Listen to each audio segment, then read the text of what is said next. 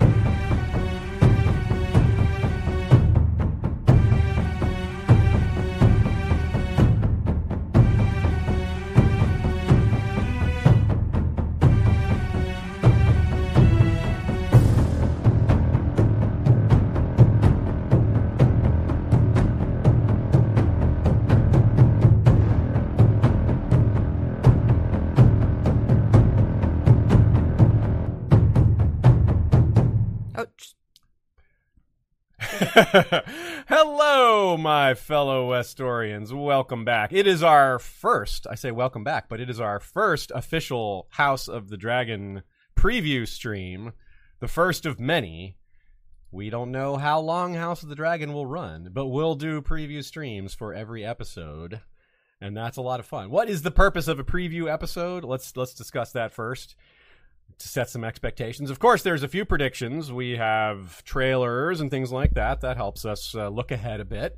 There's related topics, too, things that we expect will be connected to topics that we raise. And, of course, there's some things we occasionally miss on Monday. You know, we're reacting to the episode less than 24 hours after it comes out, so we'll want to occasionally expand on topics as well. And in order to do that, well, we bring in some extra brain power, some extra mouth power in the form of, I made that word up. Mouth power. That's right. I like that one. Power of the mouth. That's right. That sounds dirty. Talking power, you know. Sometimes puns are getting started early today, I see. I make things up on the fly. It doesn't always work out. You don't have great mouth power. I don't have great That's why mouth we power. needed More coffee, Aziz. More coffee. Okay, I'll drink more coffee. But we have, to help us with this plan of Saturdays, we're bringing on guests every time, almost every time. We may occasionally not have one, but we certainly have one today, the esteemed Joe Magician. Welcome. How's it going? Hey, guys. It's going pretty good. A little tired after the first week of House of the Dragon. A lot of videos, a lot of stuff to be made. Lost my voice on Sunday, but it's very exciting to have this back and have everyone be into it again. Yeah. There's been sort of a long lull. Like, everyone tried to get excited for Fire and Blood, tried to get excited for different things, but it seems like we're all back, guys. We're all arguing. We're having a good time.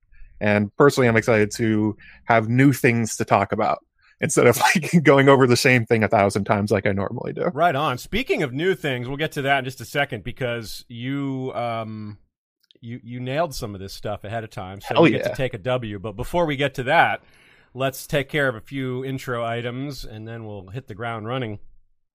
Our schedule, as to keep track of that, make sure people are aware.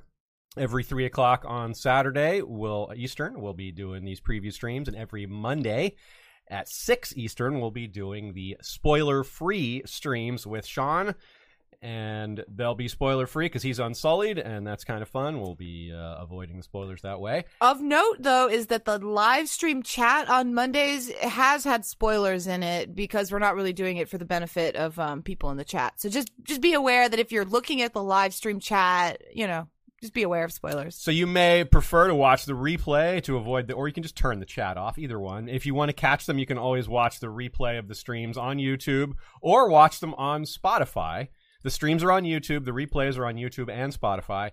And if you want to just catch the audio-only version, you can catch that anywhere you get podcasts, Spotify, Amazon Music, or any of those good spots, whatever you prefer.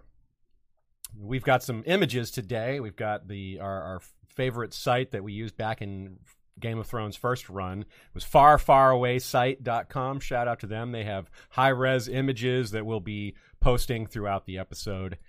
We always check them for their great stills. And, of course, we've got a lot of behind-the-scenes featurettes that have been dropping. HBO has just been coming at us with all sorts of behind-the-scenes stuff. It's really good. They always do a great job with that sort of thing. So we'll mix a little of that in as well. Yeah, that behind-the-scenes featurette was like 26 minutes long. It's like every week they're doing a different behind-the-scenes documentary, so that's pretty cool. Yeah, so they really know that people love the expanded material, and they're not wrong. 26 minutes. I'm glad I didn't try and watch it before we went live. I apparently didn't have time. Also, I would definitely shout out the stream with Sean. I think as really devoted A Song of Ice and Fire fans, it's hard you lose a little bit of the wonder when you know everything's coming ahead of time. It's kind of fun to see Sean literally learning it on the fly and seeing like the wheels turn in head. Our wheels turned like 5 years ago. Yeah. And when he says something like that, Kristen Cole guy seems all right. And you're like, well, yeah, from what he's seen, he's not wrong. Like from what he's been presented, there's no reason to hate that guy. But of course we know differently. We have different information. So one thing for y'all folks, what are your biggest questions from episode 1? What are your biggest questions about episode 2? And speaking of big questions, when we covered Game of Thrones, we did 2 episodes a week. One was show only, one was book implications and discussions, stuff like that, book to show.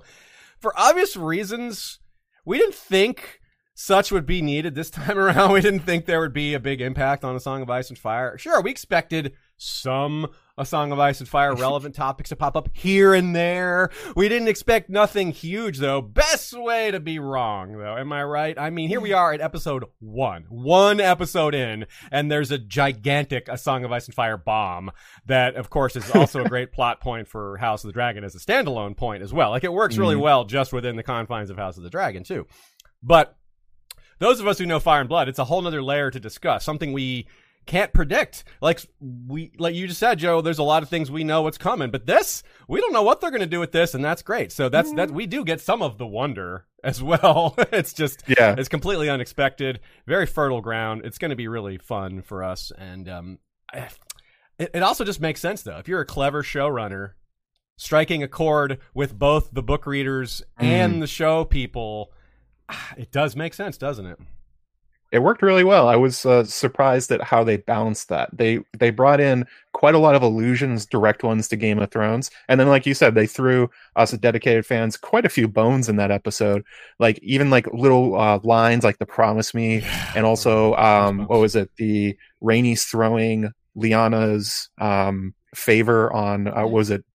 Lord Baratheon's stick, and it's like, I know what that is. It was like when they played Jenny's song during season 8, that kind of thing. Also, it's fun to be able to call Aziz a sweet summer child. Didn't know this was coming, huh? Didn't see it coming. No spoilers for the books, huh? Oh, how dare you? Yeah, I definitely was not big on this theory, but I'm embracing it fully now, like I did with King Bran when that came around. It is what it is. We can't hold on to what we thought was right. It's more fun to just embrace what's there. And yeah, I don't think you were ever against the theory. No, I wasn't against it. You're just like, we're like, I don't know about that. Yeah, exactly. I was not one of those people that's like, oh, this is a terrible idea, which there are some people like that. Yeah, but that's okay. That's their right. Well, we've had a lot of interactions over the years, Aziz, and I will say you have a high barrier to believing things. Yeah. you have a low tolerance for tinfoil, so that's true. That's just how you are. But it's not like you were. You're right. But I'll switch when the evidence is there. It's there. You're an evidence-based guy. Yeah, and there's no doubting the evidence now. So we're on there now. It's great. We're gonna ride this out and see where it goes, and it's super fun. So yeah, you've been banging this drum for a while, and we're gonna get a few clarifications actually about where some of this came from. I know there's a little bit of confusion as to where it came from, what came from George, what came from the showrunners. We're interviewing Ryan on Monday, so that's one of the goals we have. There you go. It won't be like our George interview because we're not seeing him in person, and it won't be as long. But we're gonna get some good questions. We're gonna ask him about props because he's a props guy, and I want to ask him about Valyria, that huge model of Valyria. Yeah. How cool is that? Ooh. Right, that big. That thing's amazing, right? That's what I would do if I was a king. I would be a sloppy, lazy ruler like Viserys, just playing with my toys, probably.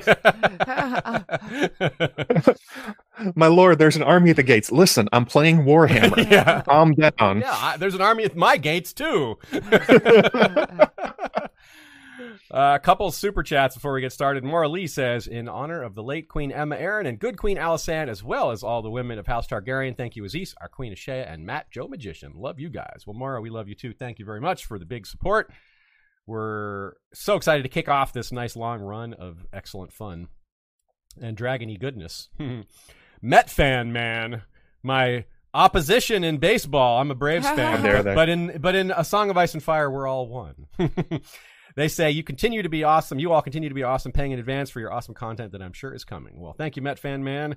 We will keep it coming. We hope today's episode is exactly what you're looking for. So the first episode is called Heirs of the Dragon. We're going to spend the first half of this episode discussing the basic plot points that we expect, and then the second half talking about all the Song of Ice and Fire prophecy goodness. So stay tuned for that. Where Joe can dazzle us with his knowledge and we can piece together what we can. I mean, it's only been a week for this since his bomb has dropped. So that's the one caveat, is that we won't have figured it all out yet. But it does kind of make us wonder. You guys haven't. Yeah, Joe. Yeah, he already. I released 2 videos on it already. Well, 3 actually. First, a quick question. Some folks wonder about the crowns. The crowns are in our intro, and then there's some discussion of crowns in the show as well. There's actually one thing I'm confused about. But the crowns in our intro are the main crowns that are to date in this point in history. There's, of course, by the time Dany comes around, there's been a lot more crowns. But Viserys is only the 5th Targaryen king, so and they don't each have a crown. So there's only been, I think, 2 crowns to this point. There's Aenys' crown and Jaehaerys had one. Oh no, yeah, you're right. There's 3. Jaehaerys, Aenys, and Aegon had crowns. And we have not seen Aenys's. We haven't seen Aenys' one. Apparently, that's the fanciest of them.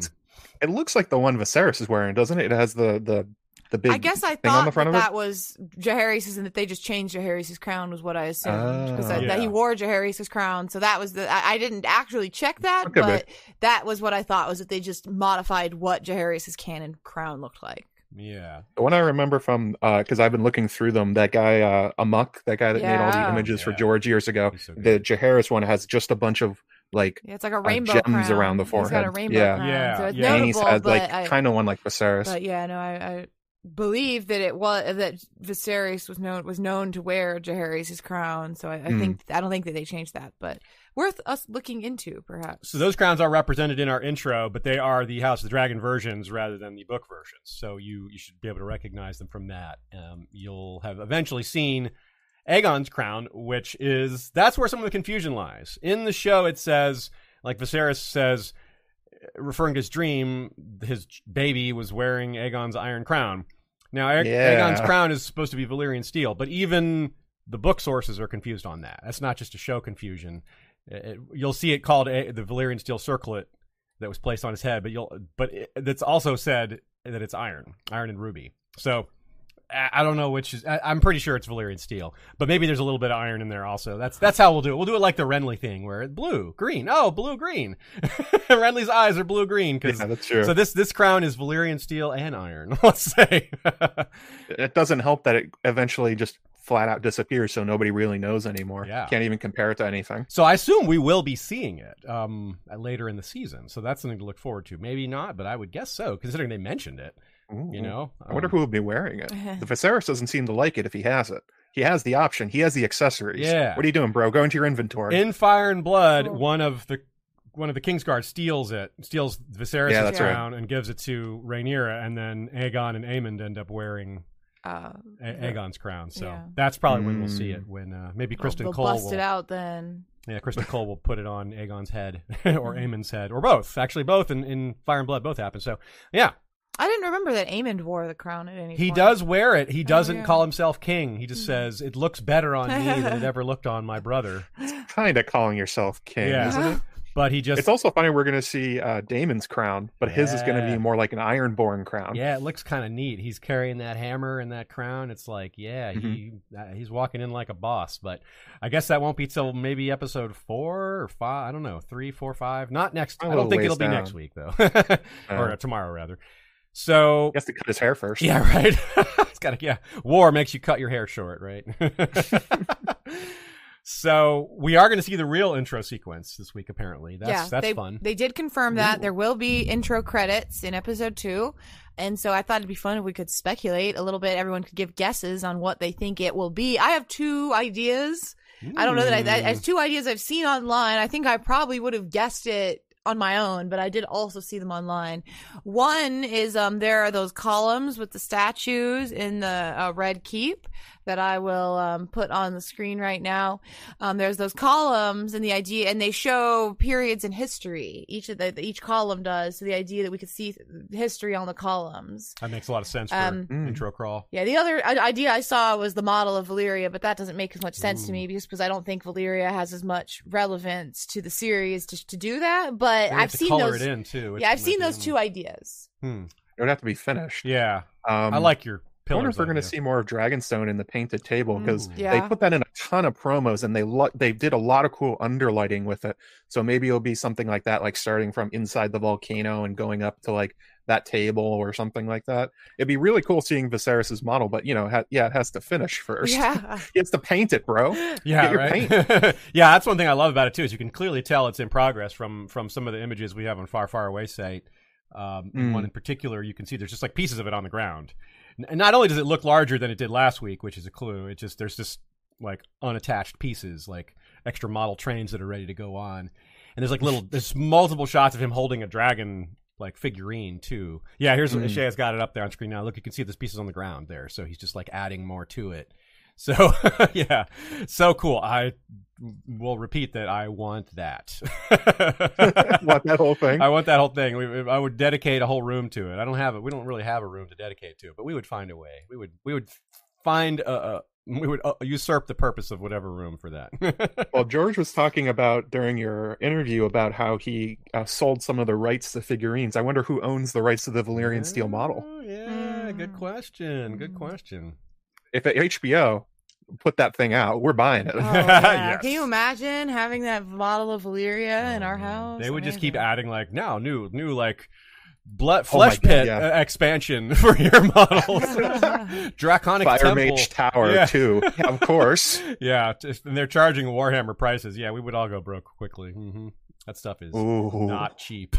Man, they charge No, it's not. a buttload for that. So real quick, a few behind the scenes things on top of that, because we're talking about stuff that feels sort of behind the scenes ish, talking about models and intros and things like that.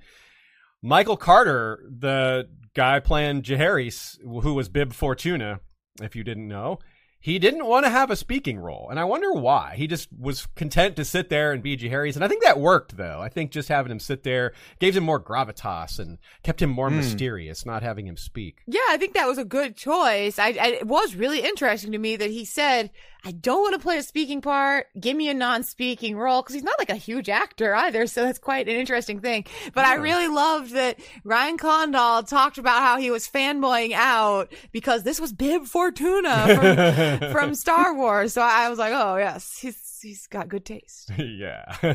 It also kind of works with sort of the introduction we got from the Mad King, where he was featured quite a lot in Game of Thrones, like in images, but he never said anything except for the burn them all thing. I wonder if they're going to play him like that. He's going to be the mysterious, kind of magically attuned weird king that kind of screwed up everything for the current timeline. Yeah. Yeah, I wonder if they're going to talk about him more, because we know that there's going to be they're going to talk about him more. Yeah. His precedent and the Great Council, that's coming up. Yeah. There's no way that's not coming up. Right, that's got to come up. And Harrenhal, I talked about a lot how that was built. That's really cool. Another reason to watch that BTS thing, just how they did the green screen and put all that together. Someone we've been in contact with, Kieran Belshaw, was featured a bit in that, and he's a concept artist, someone we've engaged with in the past. Yeah, we met him at Con of Thrones. He was one of the guests there, and I spent some time with him, and so I was just watching the special, and I was like, hey, it's Kieran. How cool. And as I mentioned, we get a closer look at those columns, right?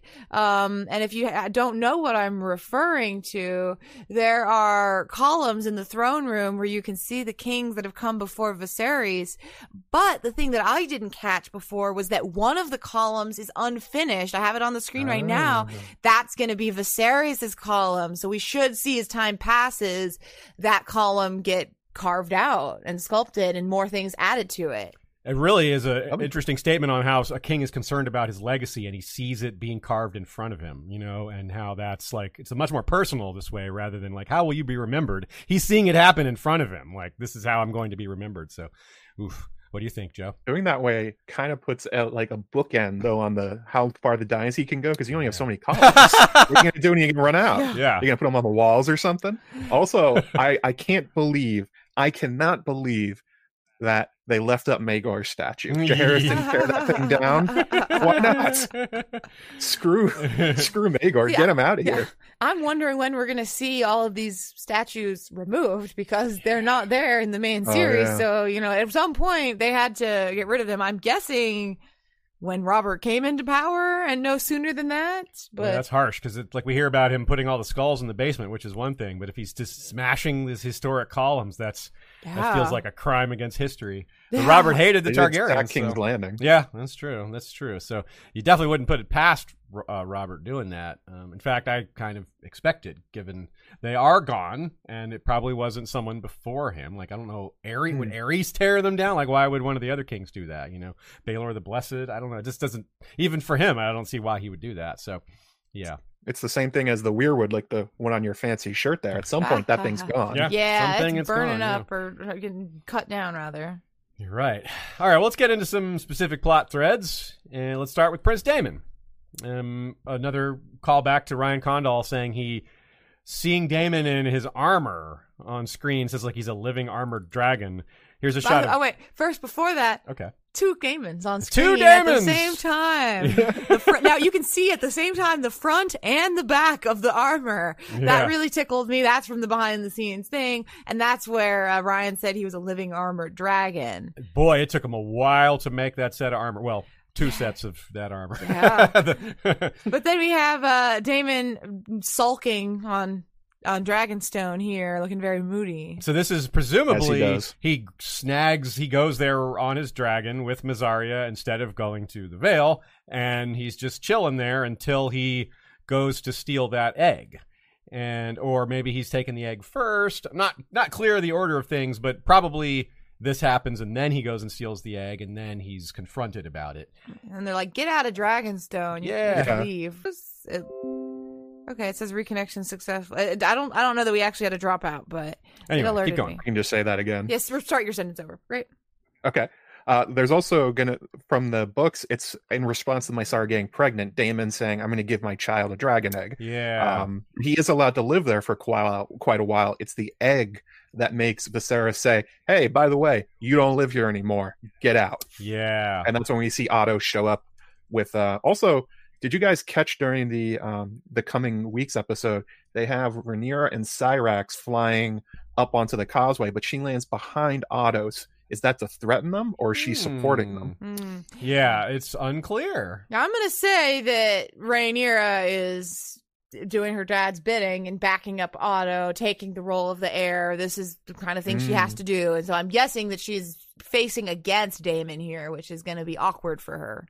Yeah, I would guess that too. It certainly, if she was being aggressive towards Otto's side, you could see her doing what you're saying there, Joe, like taking up like pincering move there. But we also know, we can be pretty sure it won't come to blood, so that maybe isn't super meaningful in terms and of what spoilers. He does give up the egg. Yeah, so. yeah, he's gonna give up the He doesn't win. He doesn't win that encounter. Right. He does back down. He pulls his sword and points it, and then something gets him to back down. Maybe Rhaenyra. In fact, that would work. Like very well be. He would. He backing down to Otto might be too much of a pride thing for him, but backing down to Rhaenyra, he could do that. He likes her. He doesn't have this issue with her. Doesn't want to ruin that relationship that he's developing. Yeah, he's been developing. Developing. I like the cough there. The meaningful cough. I almost said another word. The suggestive cough. It says it all. So the egg thing is going to be neat. I'm very curious to watch him go through the process of stealing it and climbing into a cave or whatever's going to happen there.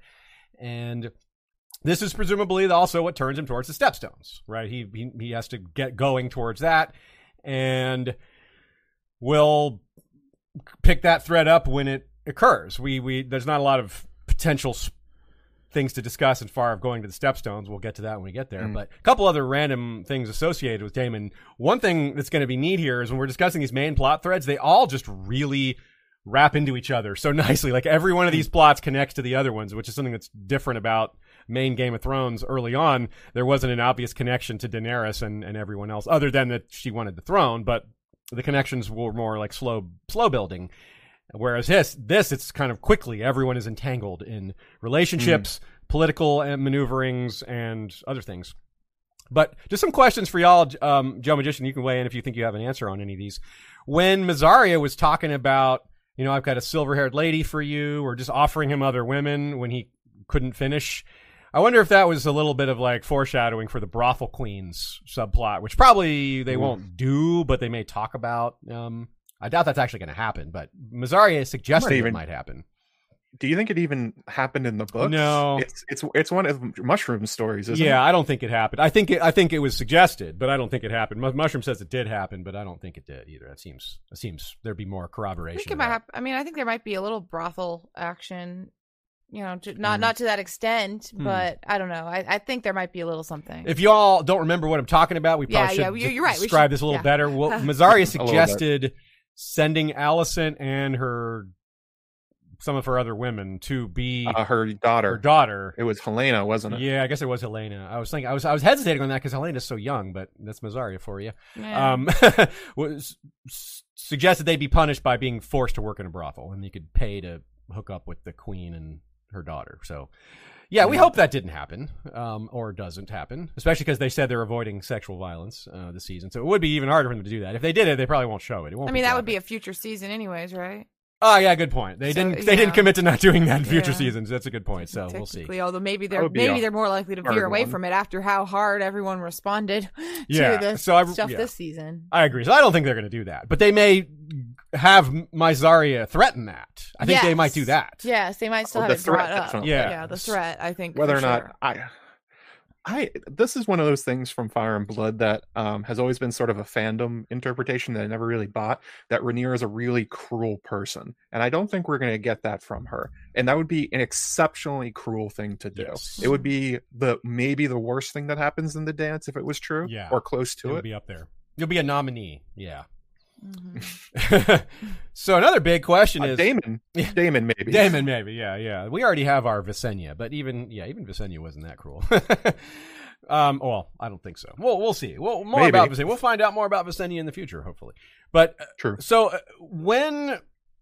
about the song, of course, we're going to come back to this in earnest at the end of the episode. But in terms of Daemon, was he ever told about it? That's a question that we have going forward. I would guess no, because when he's telling Rhaenyra, he's like, your brother or your uncle was isn't the stuff of kings, but you are. So like that's a pretty strong hint that he didn't see him as worthy of the secret or trust. On the other hand, maybe giving him something to be serious about might have been a good thing. Good for thing, him. but yeah, it might have weighed him down a little bit. So, and it opens up a whole bigger question: is it really just heir to heir, or is there a few other people in on it? I would have to think more people know, because that's too risky for it to just someone dies and you lose the secret forever. And Aegon, surely, speaking of Visenya, I really can't imagine Aegon didn't talk to his sisters about it before the conquest. You know, that would be pretty weird. So, what's your take on Daemon knowing? And then we'll save the rest for later.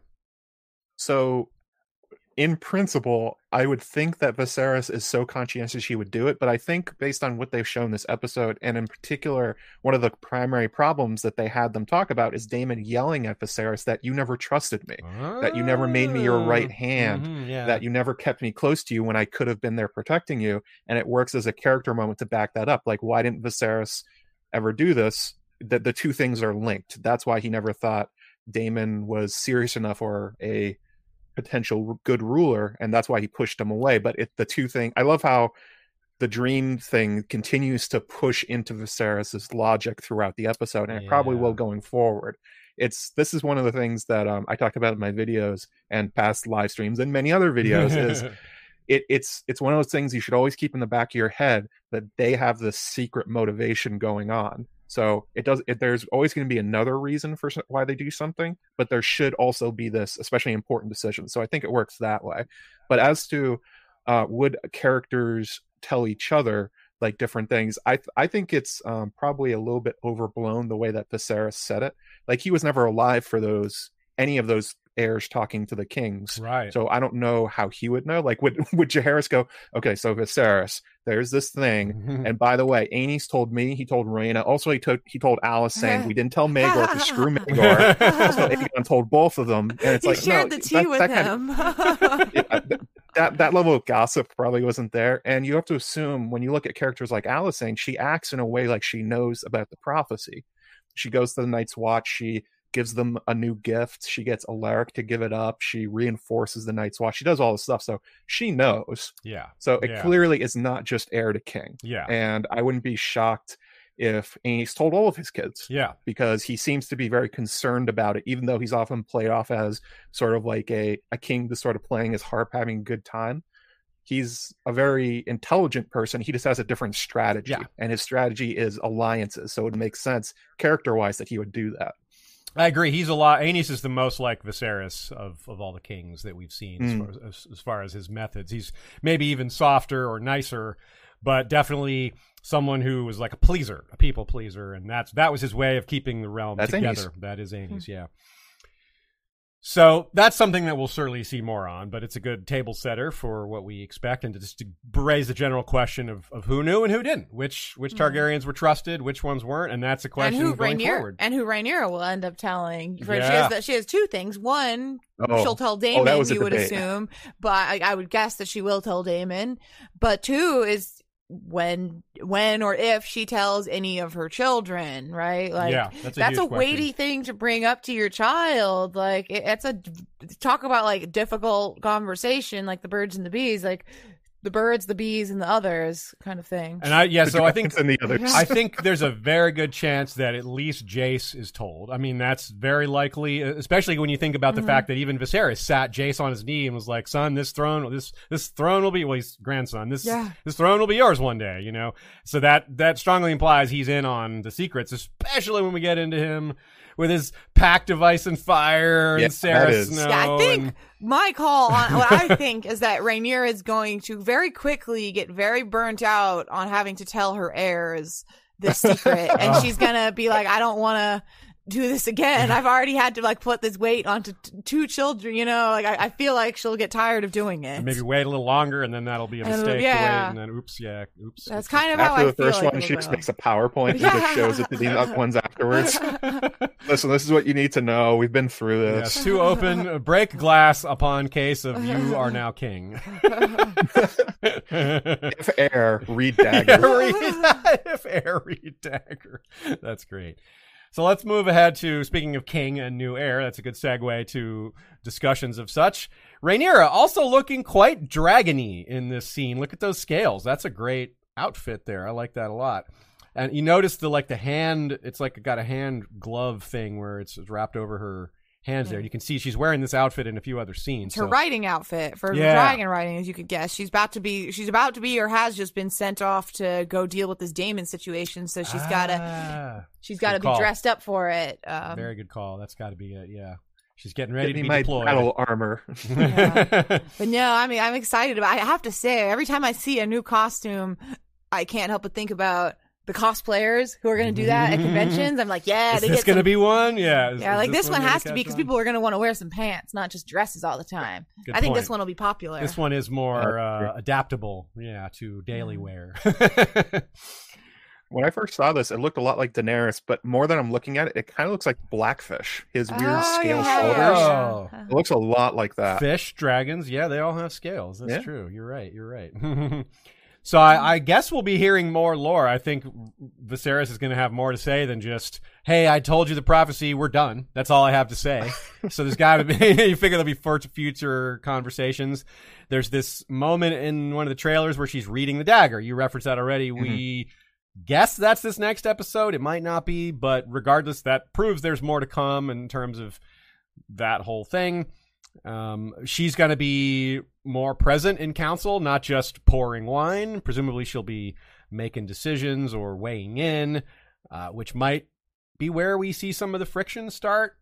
If some of the people who are kind of anti-woman might start arguing with her. I don't know. There's ways for them to do this that seem kind of straightforward. And we're going to see that strong lord be more of a jerk. Lionel. Yeah.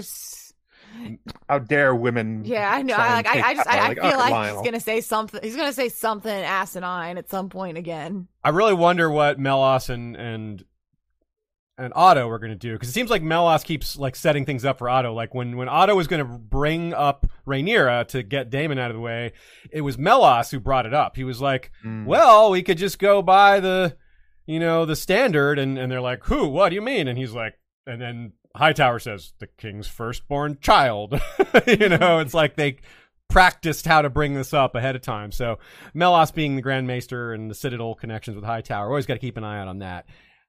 So those two will probably, whatever they do, they'll probably be working together. I guess that's the point of that.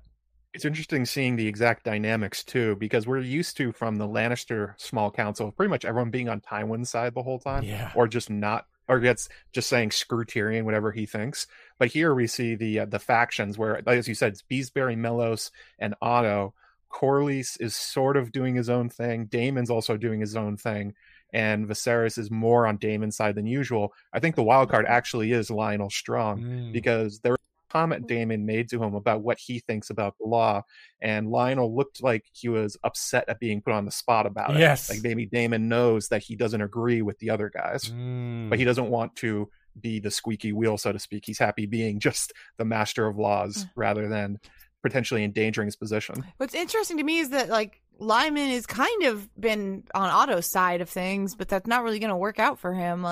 Ultimately, the Hightowers are not going to repay any sort of loyalty he's had to them during these council meetings. No, and that's an important point, O'Shea. Great call, because Beesbury is a vassal of Hightower. That is lost in the shuffle a lot of times. So when Cole kills Beesbury and the Beesburys are like, hey, our own overlord supported this and was no one's getting punished for this, that's going to be a big part of why Costain and Beesbury and some of the other Hightower vassals do not support their own liege lords, and they side with the Blacks. So they have a very straightforward reason for that. They killed our lord. I mean, that's vassal feudal relationship 101. You murder our lord, we're not on your side. You're supposed to stand up for that. The Strongs are also super precarious right now. They keep talking about Otto's second son. He has nothing. No, he has Old Town behind him. Clearly, they're going to support whatever he does. Lionel Strong literally has no one behind him. They are an extremely minor house. Harrenhal's not worth crap. Harwin and Larys are not super popular. So Lionel is extremely at risk of losing power here with no support. So that's probably what Daemon is sort of pushing at him at. Like, I'll be the guy to protect you, Lionel, if you actually back me. You need to take a side. Yeah, he wants to make Yeah. him maybe declare it openly or something to force him to stop walking that tightrope. Right. And you, like you But said, he doesn't want to. yeah, and like you said about Corlys, an important angle to him. He's kind of doing his own thing, but now he's got something he can do. He sees an opportunity, which is, this new heir of yours is unmarried, is she? Yes. So that needs to be fixed. We have to have a husband for her, don't we? So that's clearly going to be a thing. Yeah. Oh yeah, I'm so excited to see all the different suitors for Rhaenyra. That's gonna be really fun to see like little glimpses of different houses. Maybe we'll get Fool Frey and some of these others. The Black. We know we're gonna Duel see or the whatever. Lannister twins, for example. So one of them will be the suitor. We'll see Jason. So that'll be our introduction to them as well. Right. I wonder if we'll see a young Cregan. Oh, I think a little too young. I don't know. More importantly, they won't cast him in season 1 because they want to keep casting for season 2, so they don't have to recast. So that I think more important is the behind the scenes meta reasons why we wouldn't see him. I wonder if the change to Gwaine Hightower was to make him marriageable. I wonder if I wonder if Otto will suggest Yeah, Gwaine could be. marry I wonder if Rhaenyra. It's interesting. Yeah, I wonder if he's currently married. Yeah, and they did change him to be the eldest son and not the youngest son. That might be They why. flip-flopped a lot of ages. Like, Laenor's older than Laena now, Yeah, isn't he? yeah. Laenor's older than Laena. What they did was that they just didn't age Laena up. They aged Rhaenyra up, and Laena, they aged a bunch of people up, but kept her age down. Like, I keep saying they aged her down, but really that's not true. She's the same age she was in relation to Viserys. In the books, Okay. Yeah, I get some of that confused too. I think I told someone the other day that they changed Alicent's age and not Rhaenyra's age. Yeah, it's I the got that opposite. backwards, Yeah, didn't it's like Alicent was 18, and it's really more like they're both 16, 17. We haven't gotten a clear age on them, but my guess is that they're 16 to 18 years old. Yeah, Alicent and Rhaenyra, whereas Laenor is maybe 14, and Laena is 12, so she's the same age. Okay, right on. I'm kind of hoping we get to see a 6 or 7 year old Cregan Stark, and he has the same stupid floppy haircut from Bran. That would be a way to have him in there. They could cast as some boy, because then it just won't be some the boy. Just have a boy and say Yeah. my heir Cregan, or what? Actually, no. The relationship at that time. Yeah, is it very would not fraught, be very straightforward. Yeah, I don't think it would just be the it's heir. and this kid Cregan. Yeah. If you think about him, look at his stupid haircut. Anyway, on to other Starks. Yeah, because we have Bernard who becomes regent for Cregan because Rickon dies young, or Rickard, and whichever. Barthagen somehow gets in there or something. Yeah. So then we were guessing that it's complicated. that Stark who got his face completely bashed in was one of Bernard's sons, was our guess. Yeah. Anyway, so another thing that Rhaenyra has now, another thing that being heir gives her more clout, gives her more right to make decisions, even if it's not entirely clear what her, who she can tell what to do. Having a say in who is chosen for the Kingsguard is a thing, and we can see Kristen Cole in Kingsguard armor, which is pretty clear what's going to happen there. We knew that would happen eventually pretty quickly. So I guess my question is, are we going to see Ryan Redwine die? I Just think we he's are. just going to die Ooh. peacefully, and then Harold Westerling, as you could see, Westerling was Rhaenyra's guard. That was Yes. specifically her guard. And Ryan was always with Viserys. Yeah, you could see him. And so it seems that Ryan will die. Westerling will be, raised up, and they'll be like, "Hey, choose your own guard." And she's like, "Oh, that guy, Yeah, the handsome exactly. Dornish I'm like, guy. That's who I want." Someone should have realized at some point in this, this is a dangerous thing that they're letting her do. I don't know. Don't let the teenage girl choose. I mean, Yeah. not when it comes to the. Don't let her choose the hot guy. Yeah, it was- make better decisions. Yeah. Another example of they're just not thinking this through. They're just like, well, she needs to make her own mistakes. Okay. Well, maybe not that mistake. To be fair, most of the Kingsguard are inconsequential. It is abnormal that Kristen rose so fast, so high. That's true. They didn't see this coming because it is somewhat unprecedented. Yeah, that's fair. So I feel like we might see this debate happen when she names him. When they are sitting there deciding, well, should it be this guy or this guy or this guy? There might be those exact quibbles raised. Yeah.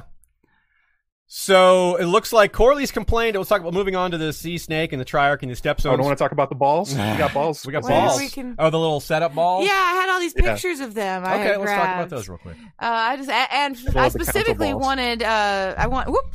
We just had a cat fall down. He just fell off my lap. But no, Joe Magician had a great YouTube short about the balls, so I wanted him to speak to them, really speak to balls, and I wanted to put on the screen pictures of the balls. As you can see, a close-up look. They each have their own ball. It looks like a mouse ball. Yeah, it does look like the trackball mouse ball. Like that you see right there. I know they're stones. I called them balls in the short specifically to make the joke. So that's why I did it that way. But yeah, like a lot of people have been asking, like, what's going on? What are these things? Why are they putting them in that? And the set designer and I forget what the other person's title was, but they basically said they made it up, and it was like this cool idea that it's sort of like the start of the meeting sort of thing. Like, you know, Quorum, if you ever like go to like sort of corporate meetings, everyone's milling around and someone goes like, all right, let's get down to business. It's sort of that. So you take your individual ball, you put it in the saucer, and that means you're clocked in, you're ready to go. I'm now, you know, master of coin. I'm now hand of the king. You know, all the fun times sort of thing are over. Which was a little, I don't know, like some people were like, oh, is there historical precedent or anything like that? And it's like, no, it doesn't seem like it. It seems like they sort of made up a cool idea that's basically like a punch clock, but with stones. Yeah, imagine it like if you, let's say that Otto was like, I can't make it to the meeting today, but I want to send a representative, like that he might give them the ball or whatever, the stone. Get on the ball. It's where the phrase really on the ball comes from. They look kind of like dragon eggs, yeah. Yeah. Matt's got some of his own there. That one looks like a baseball. Yeah, this one does look like a baseball. I have a baseball, he has a baseball, but also Lionel Strong's look like a baseball with like the. Yeah. It's cool how his. Oh, is that his colors? It's his colors. See, the colors of the trident. It has a green, red, and blue on each side, so that is cool. Which Damon's is black. Which speaks to the idea that they made a new ball for him. You know, like for each one, which holds up because as you can see here. Otto's has green and gold, and the Hightower sigil and the Reach is green, so it makes, you know, they seem somewhat specialized. Kind of looks like a dragon eye. Yeah, it's like a white ball with like a mark on the top. So I think that looks like a dragon eye to me. Yeah. And Corliss is appropriately aquatic. You know, aquatic. I really like the Maester one, which looks like all the chains super around chain. it. That's one that they probably don't have to switch out. Kind of like the Astrolabe. Yeah, it is kind of like that. So it's a cool. Yeah, it makes sense, and it adds a little bit something different to the small council. It kind of like puts their own mark on it to start, because this is nowhere in any book. This isn't a thing. Yeah. They straight up have made it up, but it's a good makeup. Yeah, I'm happy it's they good. did it. Yeah, I like the idea of Damon being like, why? Someone being like, why can't we start the council? Well, Damon won't put his ball in the... He just won't. He's like plays with it. He's like literally me, just like throwing his ball in the air. Like, I don't know. I don't want to start the meeting. Then he pulls it back. He's like, all right, I'm going to, psych. You know, it's like, damn it. We can't start until he puts his ball in. D-Cell points out. He takes Otto's and throws it across the room. They'll make great merchandise. I didn't even think about that. More stuff for them to sell. I'm like, which one are we going to get? I think I want the Maester one. We can eat the whole set to put out a dinner, you know? Yeah, that dinner. Clock in. You guys start doing that at home. Aziz, put your stone in the thing so we can eat, damn it. Oh, we're gonna get them, absolutely. We put it in when we go live. It's like, oh, don't interrupt them. They're clearly the stones in the cup. They're doing a live stream. Someone Lore of Lore says, do they ever play marbles with them? I'm just picturing them all like on the ground, racing. Racing. Marble racing with those with those things. I think some of them would be at a disadvantage if you look at how they've got like bumps and like some of them that Maester one can't roll straight. No, I don't think that one is a good racing marble. They did. I'll note that they did specifically in the original interview. I took Hollywood Reporter because that was just the one that had the Condal's comment on it. But they did literally call them marbles. So they might actually sell council marbles. When the council goes crazy, you could say they've lost their marbles. Oh my God! How do you do this?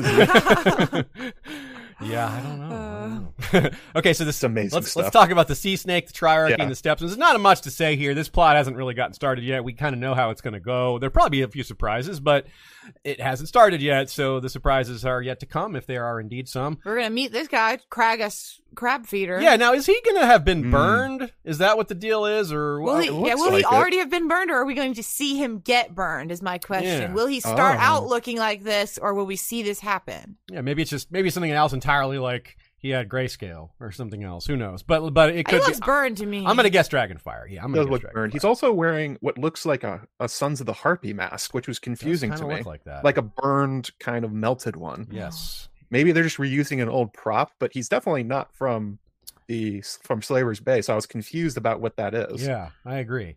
And the Lyseni are fairly important. We did an episode on them a few weeks ago. It was our second to last episode before getting into House of the Dragon coverage, and they're a pretty big deal. They haven't come to the fore yet, but Mazari is Lysene as well. So there's hints here and there, but the Triarchy is obviously 1/3 Lysene. That character is Lysene, Kragast Drahar. So the Lyseni are important. The Rogaris probably won't be a part of the show, but they might be. They're certainly a big part of the aftermath of the dance. So keep that in mind. So we'll see how that goes. Rhaenys apparently are going to push Laena on Viserys from some behind the scenes, like a little clip. And that's not a change from the Not a books. change. That happens. true. They want her to be the queen, and so like, yeah, it's a really shitty thing that they do. Like, it's not good, but Yeah.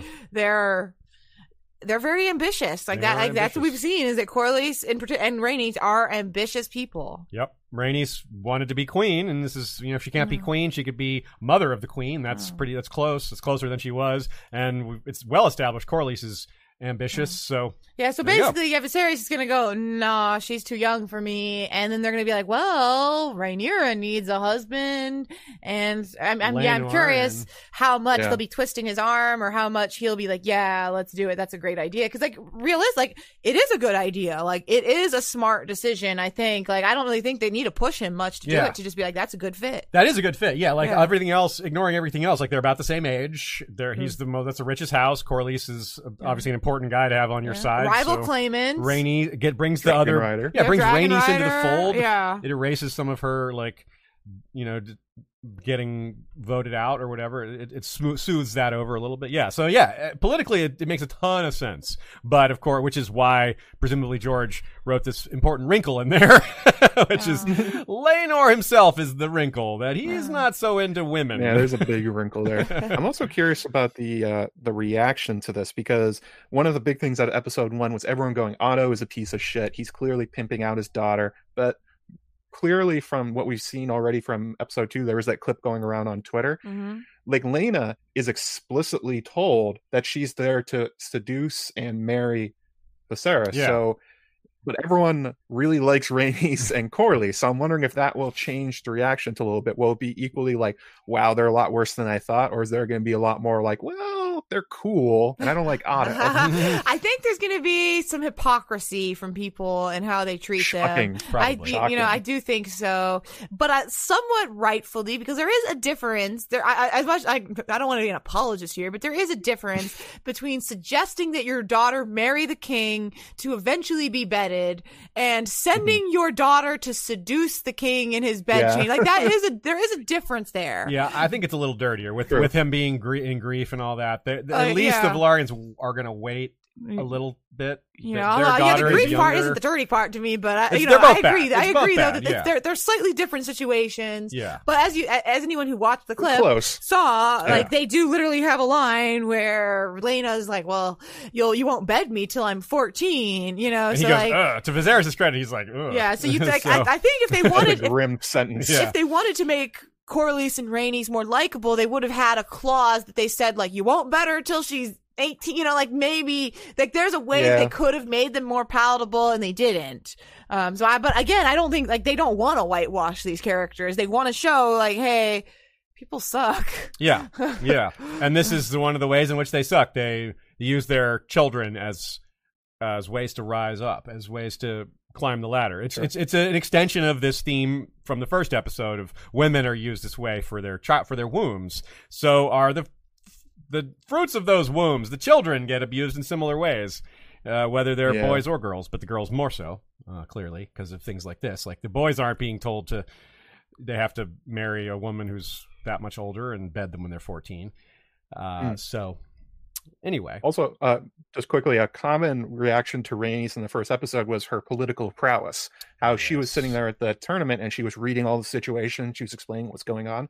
This is part of that. Mhm. Like the fact that she is pushing Laena forward and making the promise is like that Laena won't have to bet him until she's 14 or whatever, is because Rhaenys knows how the game is played. She knows what Otto is doing and she has to counter him. And it's politically savvy, but being politically savvy often means selling your soul. Yeah, yeah, and there is some survival in that too. Yes, there's ambition, but there is also what will Otto do? Just like they're worried about what Daemon would do if he became king. Like, well, what would what would Otto do if he's? Yeah, they see his ambition, they see his closeness to the king and what he's going for. So and Corlys has been pushed aside by him. He doesn't like Otto, probably. Like he was. I mean, most of them probably don't. Who likes Otto? Yeah, he's not the most likable guy, you know.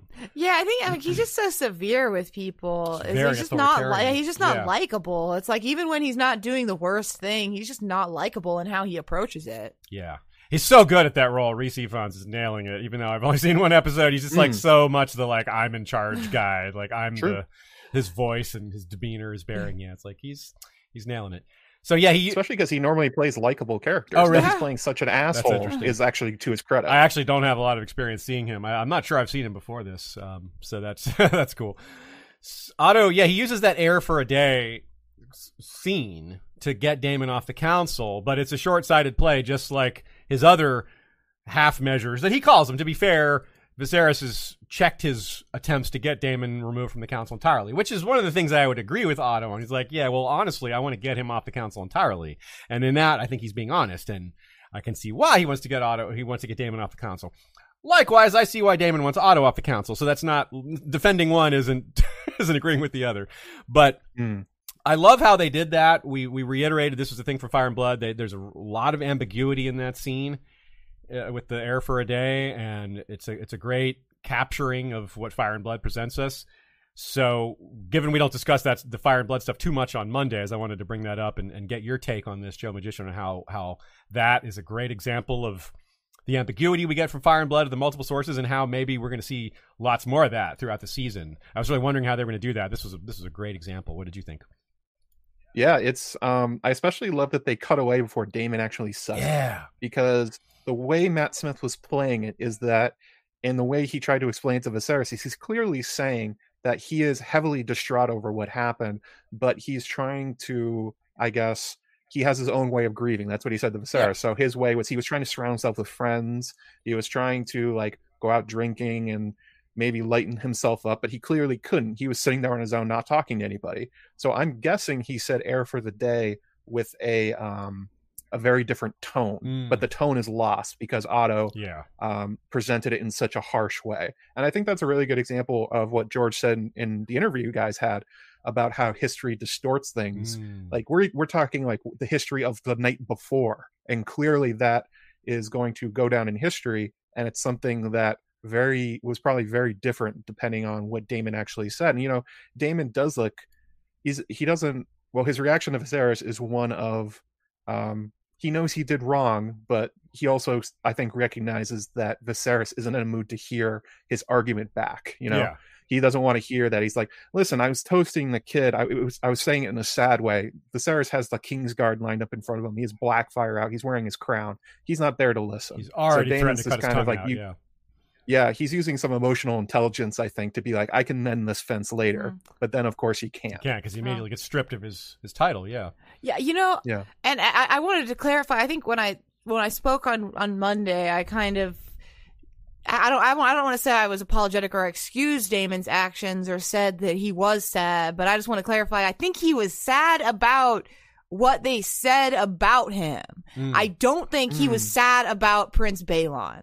I don't really think that he felt much sadness at all about that, to be honest. But I think that he felt shitty for how he's treated personally. I think it was a selfish sadness. I do, but like that doesn't mean that he wasn't still sad about it. I didn't read it that way, because if you watch him at the funeral, he's legitimately sad. He's sad at the funeral. I might have. I honestly, I feel like he might have been sadder at Emma's death than at Balon. Maybe like maybe it was Emma. Like maybe. My point is that I don't really think that he was mourning the young prince. I guess I think he was sad. That's possible, but he was definitely mourning. Like he was definitely feeling empathy for his brother, because he was sad. Yeah. I could say. Oh, maybe that's it. Yeah, maybe he felt empathy for his brother. Maybe he felt empathy for Rhaenyra and their loss. But I think he himself was not. I don't think there's any real part of him that was like, "Oh, I'm sad that child that was in the way of the throne is gone." Maybe that's the least sad thing for him out of all. Yeah. It's like I don't think he's happy about it though. I don't think he's happy about it. Yeah. But I just wanted to be make clear what I thought about Damon. He's very complex. His emotions are mixed up, and they're not just one thing either. Right on. Let's talk briefly about Credit to Matt Smith that we're even talking about. Yeah. True. That debate. True. He did have that ambiguity on his face. It was very good. It's just one of the reasons why, sure, Sean Brooke and Millie Alcock caught our attention more as actors, and but Matt Smith gets a lot of credit too. It's not like those were the only two great actors there. There was a lot of great acting. Do you have any thoughts on the Maesters here? The Maester conspiracy is a ongoing thing, and we've considered how it may apply here. I have a take. Let's start off with a take from John Malarkey, who wrote us today. I thought it was a very good one. We brought up the possibility that maybe alternate to conspiracy theories, which doesn't mean that the conspiracy theories aren't valid, but we also have to present the other possibilities. One of which is that I suggested on Monday, maybe just Maester Mellus isn't a very good, is just getting older, and he's just not all there anymore. John Malarkey suggests maybe he's just not that good of a healer in the first place. Maesters have a lot of jobs. History, politics, Ravenry, maybe he's just not that great at this. And of course, the Citadel's going to select someone, especially for Grand Maester. It's a highly political position. And maybe... Mostly politics. Yeah, maybe he just isn't that good of a healer. It's a very mundane explanation that I think is... Yeah, why not consider that?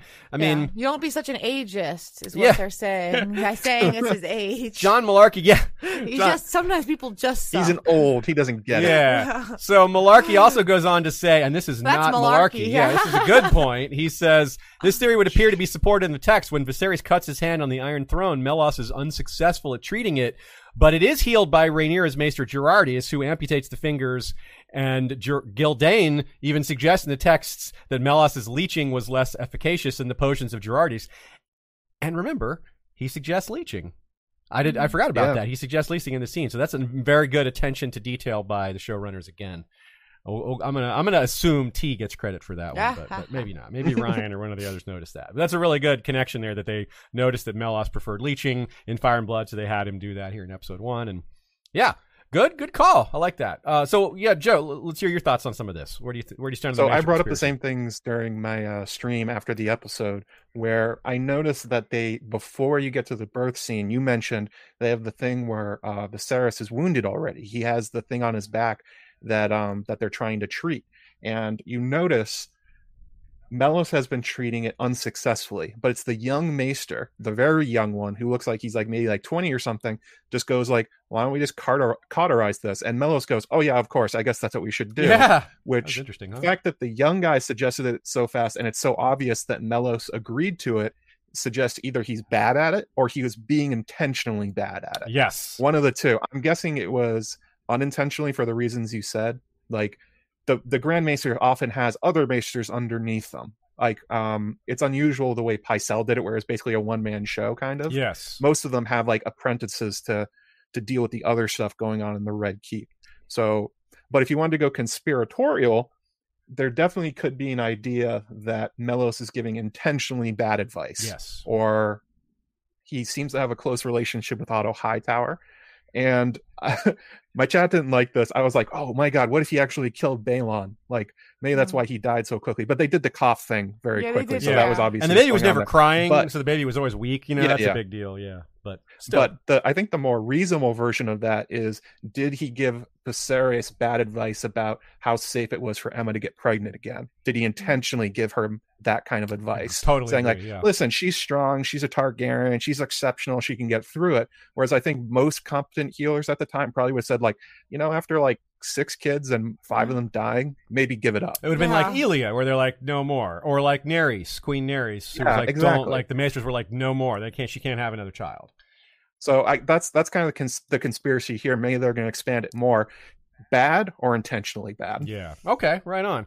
And yeah, there's a little more to that, like the bath temperature. Like they wouldn't let her have a hot temperature, where Dany loved hot baths. And it's like, that's small. Those are small things, but if you add them all up, maybe there's something going on. Yeah, so I think that speaks more to her lack of power and control over her own life than anything else. Just that she can't even choose her own damn bath temperature. Yeah.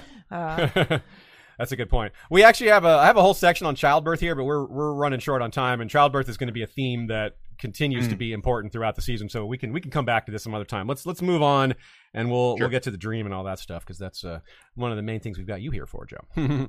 Another question that came through was from Tanaman. Other people brought this question up too, but Tanaman, we're using their version of the question.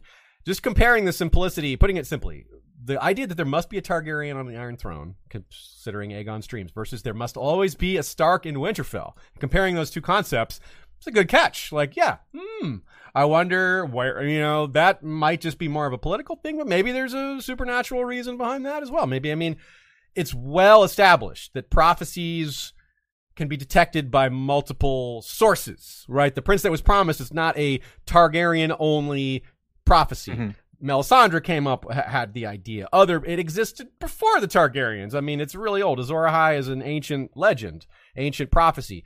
Multiple people have detected other prophecies that exist. There's plenty of examples of that, of like the Werewood Net gets it, so does the Red Priests. So it's entirely possible that Starks of old had some reason to think that, similar to a Targaryen must sit the Iron Throne, we must have a Stark in Winterfell. Do you have any thoughts on that? It comes from Aegon. Yeah, maybe it does. I suggested in my my video on the other day, and I'm not the first one to come up with this by far, but the idea that maybe Torrhen and Aegon came to sort of an understanding. Like, what if Aegon believed that part of the prophecy was that why he didn't nuke the Starks off the face of the earth is that he believed that they were going to be important, maybe not just like practically in terms of having a 45,000 man strong army if something happens, but also the idea if he somehow saw them prophetically as an important part of it, especially if you look forwards to the future.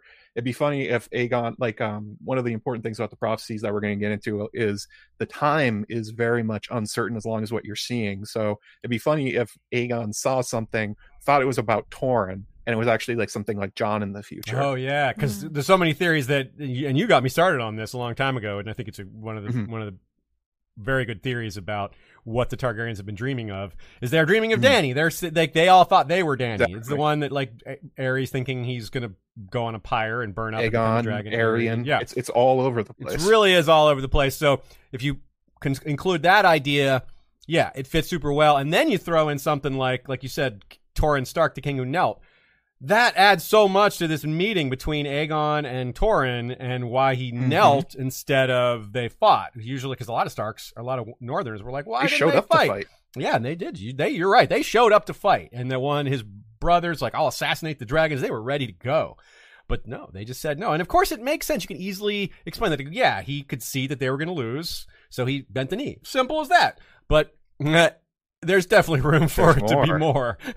There's room for more. Room for a lot Especially more. because you hear in the aftermath that Torrhen basically faced down several small rebellions afterwards. He lost control of some of his vassals because of that, and some of them went to Essos to form a sellsword company because they were so pissed at him for not even attempting to fight. Yeah.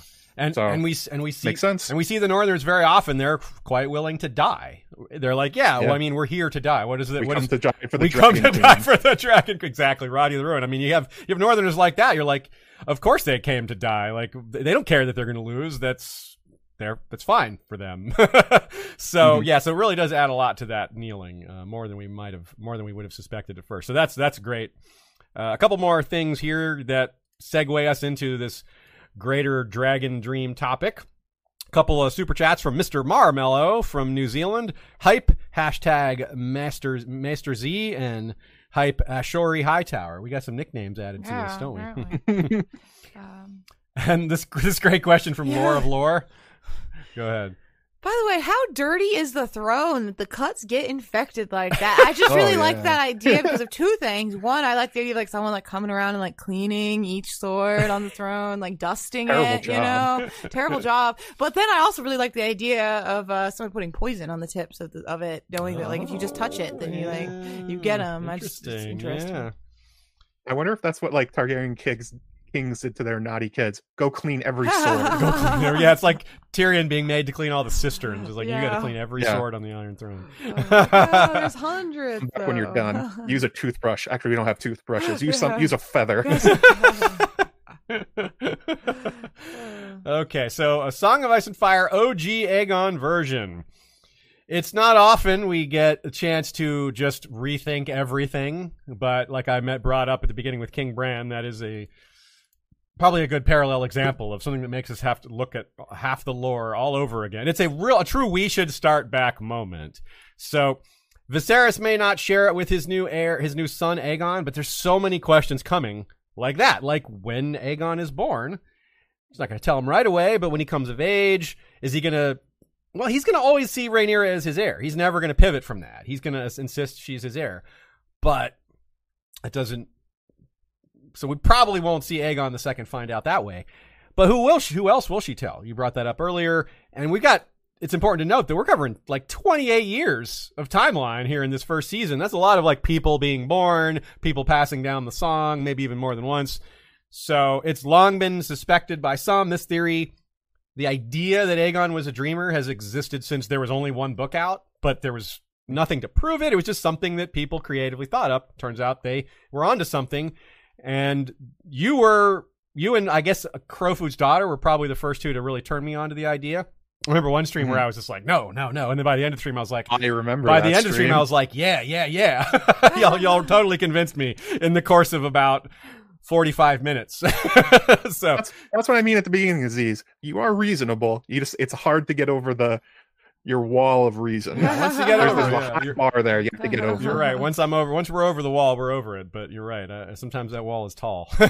So yeah, speak to us for a minute on how this came around. Take your victory lap and tell us whatever you want to say about this to lead us into it. So I have a whole playlist on my channel called Dreams of Dragons, where I routinely add things to them that tangentially talk about this, and it's up to like 25 videos and streams at this point. That's nice. Obviously, as you said, me and Amanda are by no means the first people to think of this. The fandom's long and wide, and not everything gets documented. Not everyone puts it on YouTube or a podcast. So yeah, it's one of those things where if you thought of something, somebody probably did too. You just haven't heard about it. But in particular, one thing that me and Amanda, and this actually goes back to my Waymar Royce theory, the one I did back in the day, the one that won Best New Theory on the Song of Ice and Fire board, is the idea that I think that prophecy has a much bigger role than people give it credit for. That you should be looking for it in places that you're not, that you don't think you should. Like the Waymar theory is just the idea: do the others have prophecy too? Are they looking for the prince that was promised from the other side? And so a lot of those kind of to kill him before they can get him. I mean, we're not talking about that one. I mean, maybe that one will become true in that sense. That would be kind of fun. Yeah. But specifically for Aegon the Conqueror and the Targaryen kings, they have so many strange decisions they make. Totally bonkers things, especially guys like Baelor the Blessed. But other kings who just like completely veer off the beaten path. Aegon V is maybe the biggest one with Summerhall, which is kind of what got me going. Mm-hmm. And it's, what the hell was he thinking?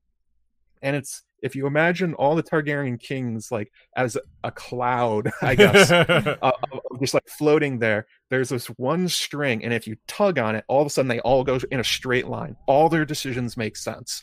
If you assume that they're reacting to prophetic dreams, dragon dreams, and particularly the Song of Ice and Fire, suddenly characters like Aegon IV, he seems like he's just trying to burn down the world. But what if he thinks the world is ending anyway? He has no dragons and there's nothing he can do about it. Well, one reaction to that might be, well, screw it. Whatever, just enjoy the time I have left. There's no point in fighting it. Or just make other 1 million Targaryens and one of them will survive. Like that's what he legitimizes all his bastards. That made a lot of Targaryens, even though they didn't call themselves Targaryen. Still, Aegon III, he hates dragons, but he tries to bring them back anyway, despite his... Well, I'm not going to spoil why he hates them, but there's a very good reason for it. Highly telling. And like Daeron the First and Baelor and all the crazy things he does, you just tug that string of prophecy and dragon dreams. Again, you can find an easy, logical reason for everything. And I think that's an important part of the story that a lot of people have overlooked, because the way it's presented, especially in the ancient histories and the World of Ice and Fire and the way characters talk about it, is not like this. None of the Maesters don't document this stuff at all. Actually, that's been one of the biggest pushbacks I've been getting on my videos about it. And people are like, but that's not what Fire and Blood said. I'm like, I'm saying it was wrong. I'm saying they intentionally did not know about this. Viserys straight up says that. It's not in the histories. It won't be in the histories. That's the point. You just have to kind of look at them empathetically and imagine how would you react to learning this. Yeah. And if you put yourself in their shoes, you can kind of see it. Like the idea with Summerhall that you mentioned is my idea was that Egg saw a vision of Daenerys hatching the dragon eggs, but he saw it symbolically. He saw it in the way that we know that Daemon II and Daeron do, where it's not literal. It's really hard to figure it out. So he interpreted and then tried to make it true. Unfortunately, as many Targaryens do, their attempt makes the future happen. Yes. Same thing with Aerion and Aerys, where they have this crazy idea that wildfire will turn them into dragons. It's like, what the hell is that about? Well, Where did that come Dany from? walks into the flames and walks out with dragons. You can see how that imagery could cross over into itself. And the big reveal here is obviously Aegon the Conqueror is the one with the Song of Ice and Fire dream that he saw the others coming, and how that motivated him to conquer Westeros and all those other weird logic things. Like one of them is like, why didn't he help the Night's Watch? Why did he focus so much on Dorne? Well, because he thought he needed a united Westeros. Yeah. That was a big part of it. He saw himself as the king of all, and that's the only way he could win. So I watched one of your videos as well, and you pointed out that the wall was in very good shape at that point too. It was in good shape. Yeah. It didn't need That's one thing I think people forget. a lot of work at that point. Yeah. when Aegon took on Harren the Black, he basically didn't have an army. He just had Balerion. He had a few Riverlords supporting him, but they were iffy. And it was a real threat if Lord Commander Hoare was going to march all his troops down and kill Aegon and Rhaenys and Visenya and take out their dragons. They're like, maybe they could. The Night's Watch is nothing to mess with. Yeah. So why would you need to improve it when they're already doing well? And I think it's we talked earlier about Aenys and Maegor and how they seem to be reacting to it too in just different ways. I think it's a really cool way that George has been doing this, and it makes sense obviously when you look at his other works. So much of his other works are about these weird, dreamy, time travel-y things where it just kind of comes up, and he likes imagining how it's a very George exercise to imagine, I'm going to take 18 people, I'm going to give them the same prophecy, how do they react? 18 different ways. That into a history. Yes. Yeah. Okay, so let me add a couple things to what you said. That was fantastic. What a great lead into all this topic. I've been talking about it for like 3 weeks straight. I got it down. You do have it down. You can tell. Yeah, you've got it honed. It's sharpened like Valyrian steel. So a couple things. Aegon, like you said, Aegon's dream could have been interpreted wrong. He could have gotten plenty of things wrong. That's another thing, like, why didn't he do more here and there? Well, we don't know what was in his dream. And we know that no dream is possible to tell to somebody else. He told his interpretation of his dream to his heir, right. And it's like the game of telephone. It's not even like they're reading the same prophecy. They're being told by a different person. Now, in some cases, maybe it was written down. Maybe some of them did read about it. After all, Rhaegar read about stuff. Aerys I read about stuff. So there's options there as well. But you're right. If you look at looking at Maegor's actions, Maegor went after the faith. That was like one of the defining things of his role. Well, why didn't Aegon tell the world about his prophecy? Well, I got a great answer for that.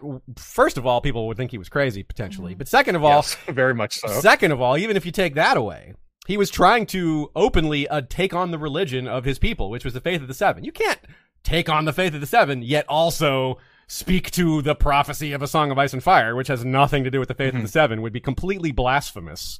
So he would be undermining his attempt to seem like a worshiper of the faith. The High Septon would be like, nah, dog, what the hell is that? You know, what is this? What is this? Septon saying, bring back nah, dog. Yeah, he's like, nah, dog. Yeah, sorry, we're not down with that. Yeah, but it just doesn't work, right? So he can't come openly doing that. So maybe that's why Maegor hated the faith. He's like, this is the reason we can't. I mean, it doesn't excuse what Maegor does. That's gonna be. Oh no, nobody excuses it. It just makes you understand. Yeah, it's like, well, maybe this was his twisted logic. Well, like he thinks, I got to get rid of the faith because they're the reason we can't openly talk about this prophecy and like really get the world ready for it. And you're right; it explains Dorne and all those other things. Yeah, go ahead. To add on to your example about them getting it wrong, I think people misunderstand how wrong they get it. Like my favorite one is Daemon II in the Mystery Knight. He sees a dragon hatching from an egg at White Walls, and by the end of the story, it's, oh no, it wasn't a real dragon, it was a metaphorical dragon. It was about Aegon's confidence and how he will become king. It's like, if that's the level of misunderstanding George is playing with, you should have no expectation that Aegon or his predecessors got it even remotely right. Because Yeah. how could you? Couldn't. How could you see that dream and go, oh, this is obvious about the youngest son of Maekar who's nowhere near the throne and become king someday? Yeah. That's impossible. And the dream is unite. Now, Shea and I, a drum we've been banging a long time applies here, which is that we have been saying Azor Ahai, not so much a warrior, but a uniter. Someone who unites people. Jon Snow uniting wildlings, Northerners, Night's Watch, Stannis' people. Daenerys uniting Dothraki, Unsullied, Giscari, etc. Ironborn, whoever else is going to be in her army. Red Priests, whatever. That's the true quality of Azor Ahai that matters most. So if Aegon dreamed of this prince that was promised, which maybe is the same as Azor Ahai, he interprets unite as conquer. And right there, you've got, okay, so people are like, oh, Aegon had a justification. No, he didn't. He had an interpretation. And if he interpreted unite as conquer, then you can easily see where he was like, dude, that's not uniting so much as forcing, you know? So that right there, you've got an explanation for something that Aegon interpreted that he could have easily been wrong about, you know? And like you said, there's so many possibilities. If Azor Ahai is a uniter, Aenys is the uniter. But if Azor Ahai is the man with the flaming sword, that's Maegor. Yeah. Both of them taking totally different interpretations of the same thing. Totally. With the same dragon, you know? Like, Yeah.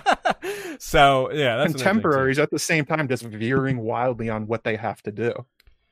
So consider that how much groundwork is in place for this as well. We have Daenerys' visions in the House of the Undying. Let's also have Viserys' quote. We have the transcript here. Let's read that first, just to refresh ourselves. Where did you want me to start from the quote? That's my question. We never talked about that, so I don't actually know what you want. I don't know. The idea that we just control dragons. Oh.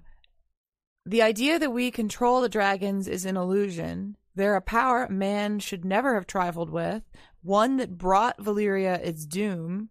If we don't mind our own histories, it will do the same to us. Targaryen must understand this to be king or queen.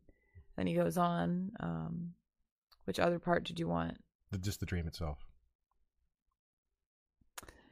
There's something else. Okay, let's see. Our histories, they tell us that Aegon looked across the black water from Dragonstone and saw a rich land ripe for the capture. But ambition alone is not what drove him to conquest. It was a dream. And just as Daenys foresaw the end of Valyria, Aegon foresaw the end of the world of men. 'Tis to begin with a terrible winter gusting out of the distant north. Aegon saw absolute darkness riding on those winds. And whatever dwells within will destroy the world of the living.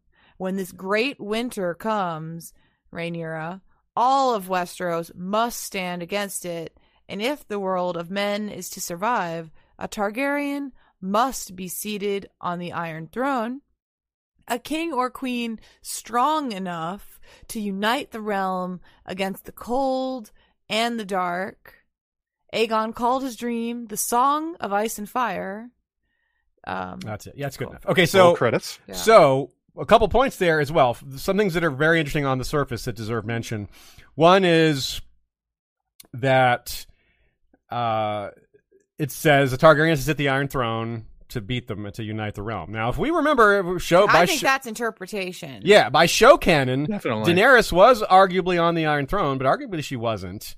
But the realm definitely was not united in show canon when the others were defeated. Nope. Like, they were big time war still raging in the south. Euron was still on the loose. Cersei was still doing her thing. Presumably in the book canon, Phaegon might be around. So my interpretation of this is that the dream itself basically was telling him, hey, you guys need to have dragons for this. They took it and have, as it has been passed down, now Viserys is saying it as if we need to be on the Iron Throne. But I don't personally think that the original dream had anything to do with the Iron Throne or having conquered Westeros or being the ruler. I think it had to do with their power. But my question there, and where it maybe got lost in translation from Aegon to Viserys, is that Viserys does not seem like he loves his dragons or that he prizes them as the defenders. So if he knew that it was the dragons that was what they needed to defend themselves, I feel like there would be a couple of things. One, there would be like a mandate, like, hey, make sure we have more dragons. Let's have dragon eggs. And I feel like there would be more of a focus on it. And I don't think he would have approached the conversation this way. But that doesn't mean that Aegon didn't dream of the dragons dragons being important. It just means that it hasn't passed down to Viserys. Yeah, I agree with you there. That's a real conundrum about the Viserys is like, we never should have messed with dragons. We never should have messed with dragons. On the other hand, Aegon had this dream that we have to, and the dragons were important. So, like, that's a real puzzler. What do you think, Joe Magician? I think Ashay, you bring up a really good point that just because that's what Aegon said to Aenys or Maegor does not mean that's what he saw. Like, and even if what he saw, you can't even trust what that is. So it's very likely that, like, I hate this image from the House of the Undying, but there's one of the dwarfs around the woman. Mm-hmm. Like, what if he saw something like that, and then like they were wearing like sigils or something like that? And he's like, oh, that means I must rule all of them or something like that. It's like, it's entirely plausible. It's that hard to understand. And also, Viserys goes back and he describes what we know as the others, but to him, to Aegon, he would have been like, how are you supposed to pinpoint what that means? Yeah, what is that? An endless winter, and it's like riding in darkness. Like, what the hell does that mean? Yeah, what does that mean? Yeah, it's very odd. Yeah, riding what? I mean, yeah, it's very confusing. So you can see why it would be very open to interpretation. A Song of Ice and Fire is rife with prophecy can't be trusted type considerations and hints. So there's no reason why we should take Aegon's dream as perfectly interpreted or perfectly accurate or, yeah. Or also not to use hindsight. Just because we know it's the others doesn't mean they do. Right. They probably literally. I'm curious if any of them figured out that dream meant the others were returning. Yeah. Did they ever make the connection? Aemon doesn't. Yeah, did they make that connection? Who did they? Are they aware of those What legends? did they know about the others in the first place? Maybe Alysanne, because she's the only one that went to the wall. You think she would? She might be the only one that figured it out. Yeah, maybe. Yeah, because you like the others. Yeah, did they ever consider that was the? They make, like you said, did they make that connection? Is it like this is the ancient evil, this darkness? But have they heard of the others? Like this is some really old story known, from the north. But yeah, they are known. They're newcomers. Yeah, yeah. The newcomers. And also, no, like I said this in my video. That is a primary part of both stories. Nobody believes them, even when they're back. Yeah, so to your point of why did Aegon not tell anybody, even if he figured it out, everyone would call him crazy. It's like, what, the others? What, you mean like Snarks and Grumpkins and Giants? Those things don't exist. Yeah, it had been, what, 7,700 years since they had been seen when his time? Now it's 8,000? Like, yeah, it's not that different, really. Yeah, like, so Garrett... There's a lot of room for error. Yeah, Garrett ran away in fear rather than expect to be believed. He told Ned. Yeah, right? Yeah, Ned didn't believe it either. So, yeah, you're right. Like, even if the Stark and Winterfell doesn't believe it, like, how are the Targaryens going to conceive that properly? So yeah, there's a lot of what we take for granted as knowledge. We have to put ourselves in their shoes, and it's a very different picture. But if we fast forward to some things that George has laid clues for, let's have one of the most important quotes from Dany's House, The Undying Vision, where she encounters her brother. Viserys was her first thought the next time she paused, but a second glance told her otherwise. The man had her brother's hair, but he was taller, and his eyes were a dark indigo rather than lilac. Aegon, he said to a woman nursing a newborn babe in a great wooden bed. What better name for a king? Will you make a song for him? The woman asked. He has a song, the man replied.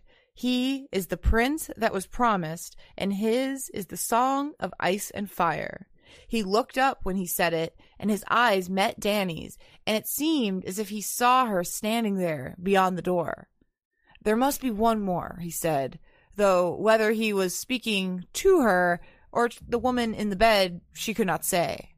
The dragon has 3 heads. He went to the window seat, picked up a harp, and ran his fingers lightly over its silvery strings. Sweet sadness filled the room as man and wife and babe faded like the morning mist, only the music lingering behind to speed her on her way. The song, the music behind her. What literal song. Boy, this passage has always been amazing, and now it's even more amazing. Chills. It's so good. So reading Ashaya. So a lot of things to say about this quote. First of all, it's huge that it's the only time a Song of Ice and Fire is ever said in a Song of Ice and Fire, except for when Dany repeats this dream. She says it out loud like 2 other times. So it's either this or Dany repeating it. That's it. And one huge thing pointed out to me by shout out to Sweet Sunray Jill on Twitter. She pointed out that Rhaegar is looking right at her as if it's like passing on the knowledge of the dream. And maybe that's an important point. But also, how about the fact that no one passed it down to Dany, but she got it anyway? Like, almost like there was somebody else involved in making sure it happened. yeah, someone else, other people who know about the prophecy and need to make sure it gets in the right hands. Maybe like a Quaithe. Quaithe is a great example because we, at the time of our last Valar Rereadus, we noted that everyone who Dany meets at Karth wants something from her, except Quaithe. Quaithe is only there to tell her things, which was always a little peculiar because it's like everybody has an agenda. Everybody has an agenda. What is this Quaithe? Just some nice person that's just here to help Dany? Clearly can't be that. But if thinks she's helping save the world, well then that makes a lot of sense. Even though it's big, high magic that maybe we're not suspecting would have been in place at that point, it definitely fits. What about? I've got more to say about this, but Joe Magician, let's hear from you now on some of this. So one thing that has been come up a lot is the idea. I think we're probably going to get to this, but the idea of like a broken chain of knowledge. It seems very likely that Robert's rebellion broke both sides of the chain of knowledge from the Targaryens. That it seems like Rhaegar was tuned in, probably Aerys, because he seems to be a dragon dreamer himself.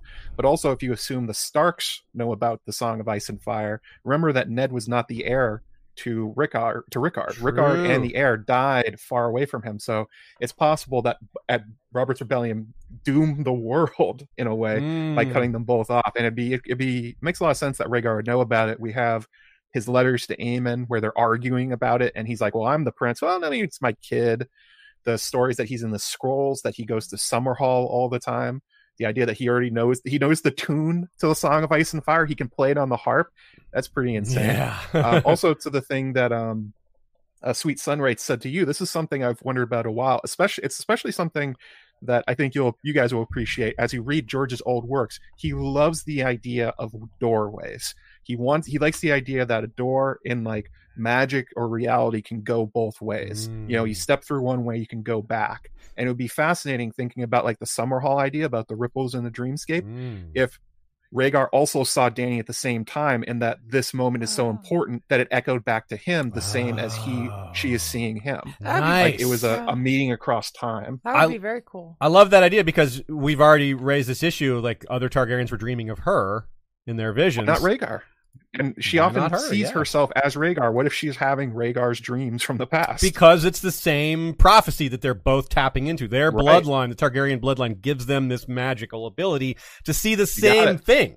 The same thing in the future that they're all seeing. It's not, it's the same event that they're all time traveling through their dreams to see in some way, or the visions of the future. Well, George uses the metaphor of a river, so they're seeing each other on the same point in the river. Like it's like the bend, and they can see each other across it. Yeah, and they just aren't sure what they're seeing. They're maybe seeing metaphorical dragons as real dragons instead of people, and sometimes they see each other.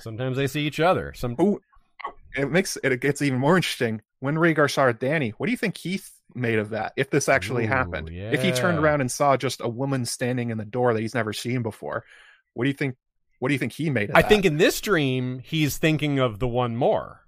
When he sees her, I think he's thinking that's who he thinks that's the Visenya. Exactly. What if he thinks that's his next daughter? Yeah, I think that's what. That's a great. Theory. I do feel very strongly, as everyone knows, that Rhaegar just thought he was going to have a girl. Yeah, like I feel Rhaegar really thought that. It's Jon Visenya Snow. That's his middle name. Jon Senya. Yes, it's not a ship. Yeah, usually that's a ship. Yeah, he's not Aegon. He's not Aemon. He's not Jaehaerys. He's Visenya, which was actually really funny too in House of the Dragon. How we had that line like we already have our Visenya. Yeah, that's the whole thing. That's like a recurring thing. It's like them wanting to fill the three heads of the dragon and all that. Visenya's birth, episode 10. I really think that's what's going to happen. Quick digression, but I saw a Twitter poll asking who people thought was the Visenya that Viserys was referring to. It has to be Daemon. We thought it was. I'm like, I had zero doubt in my mind. It was, and I still, to be clear, have zero doubt. I'm like, these people are wrong, but it was like 30% people thought Daemon. Only 30%. Only like Who did they think? 30%. It was, but there was Maybe like 4 90. options. He's Britannia. People thought it was Rhaenyra, or that it was like, I know, it was that again, point? I know, again, I'm like, they were just super wrong, but I was astonished by how many people were that wrong to vote. Damon was not the majority. The poll wasn't over when I finished, Wow. but, anyways, it's a digression, but we didn't even consider the idea that it would be anyone other than Damon. It just is so obvious because literally he says, we already have Arvisenia. And how is your brother? Yeah. It's very clear. If Viserys didn't mean that, Emma sure took it as him meaning that. People are never wrong on the internet, Ashea. They're always, nobody's ever wrong. I there, think that was so. the other. People said maybe the third child. There was like one other option. I was like, it was weird. I don't know. People are wrong. Anyway, yeah. Okay. Well, that'll be more clear. I don't think that'll become more clear over time. Maybe not. Oh, just quickly, I want to say hi to Crowfoot's daughter. She showed up in the chat. Oh, hey, Amanda. She woke up and started DMing me, and I think she's going to start making videos again. Oh, she's inspired again. That's fantastic. She's Yeah. very inspired That's by great. the Aegon and the Dream Talk. So I think Fantastic. we're going to get some more insights from Crowfoot's Well, that's daughter. another thing we can thank Ryan Condal for then. Ryan Condal got Amanda to start making videos again. Well, she's at least thinking about them, Yeah. actually. And also, Archmaester Emma, she wrote that really... Actually, this is in the doc. We're going to talk about it Yeah, later. But she wrote a we can really talk about good that now. essay after the first episode. And, well... She really liked my videos, to say the Yeah. least. So she kind of So did I. filled in a lot of blanks Cool. that I left. All right, actually, only one more point I have to make before we get to the point that Emma raises, which is indeed a really good one. Something about Rhaegar that I think is interesting. It's definitely something to put on the shelf. It's not something to decide about now. But Rhaegar knew that he was, or thought rather. He knew, meaning was convinced. Obviously, we know he was wrong. He thought that he was himself the prince that was promised and his children were the prince that was promised. But despite fulfilling a prophecy, he was still didn't force his wife to have another kid. Now, again, Lyanna, who he handled that badly. I don't think there's any reason why he had to announce it in front of everybody at the tournament.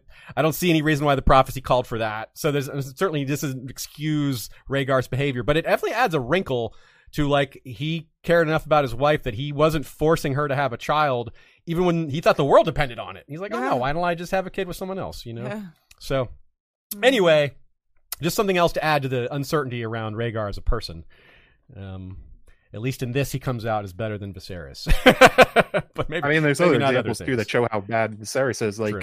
Rhaena screaming at Storm's End is a direct parallel. Yes. It's literally, they lifted that scene and turned it. Yeah. They turned Rhaegar into Viserys, but otherwise it's the same thing. You're We're right. only missing somebody screaming at him at this point, Yeah. which maybe is coming. Yeah, I have to wonder if it's possible that Rhaenyra might get angry about this still to come. Like she's kind of Sure. has dealt She with, should be. she's kind of has tampered it down and isn't dealing with it. But I feel like she's still got anger about it. Yeah, Viserys was a little bit a hypocrite about that. I mean, in a few ways, but one in Yeah. particular that I think I haven't seen people mention is that he said, he yelled at Daemon for partying instead of comforting him or Rhaenyra. And then when he goes to talk to Rhaenyra's like, you haven't said a word to me since the funeral. Yeah, So it's like, you haven't done that either. Absolutely. He's just been playing with his toys Yeah. and not talking to his daughter. Yeah. Absolutely. So, he Quit came playing around, but Warhammer still, and be a dad. that was Yeah. definitely hypocritical. Let's talk about what Emma's point. Emma's point is really good. This is one that has long permeated the fandom, one that people have looked at, but they didn't have the reason to look at it like we've ever had now. Emma went straight to it. All the winters that we have on record, and how did the Targaryens behave during those winters? Did they think, oh my God, whenever there was a long winter, did they panic and think, oh my God, this is it? And Joe, you mentioned this earlier, some of their behavior is a little weird, but it's a lot less weird when you look at it under the light of the Song of Ice and Fire. For example, one of my favorites is during the fall spring, the year 281, right before Robert's Rebellion, there was a really nasty winter. When the one where Aerys was using wildfire to drive away some of the cold. He was putting wildfire lamps up and things like that. So it was set up even there. And then many other examples. What are some of your favorite examples, Joe Magician? Shout out Archmaester Emma, by the way. Yes. Archmaester Emma. Yeah. I'm going to throw the link in the chat so people can go read it too. Yeah.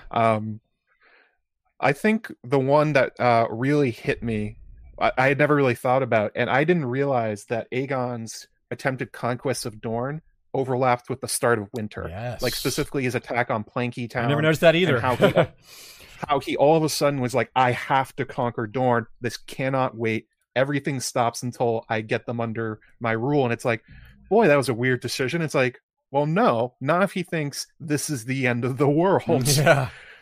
So many of these characters, like the second one snowflake drops, the Targaryen kings just go like, Uh-oh. Oh shit. And there are some particularly nasty winters on record.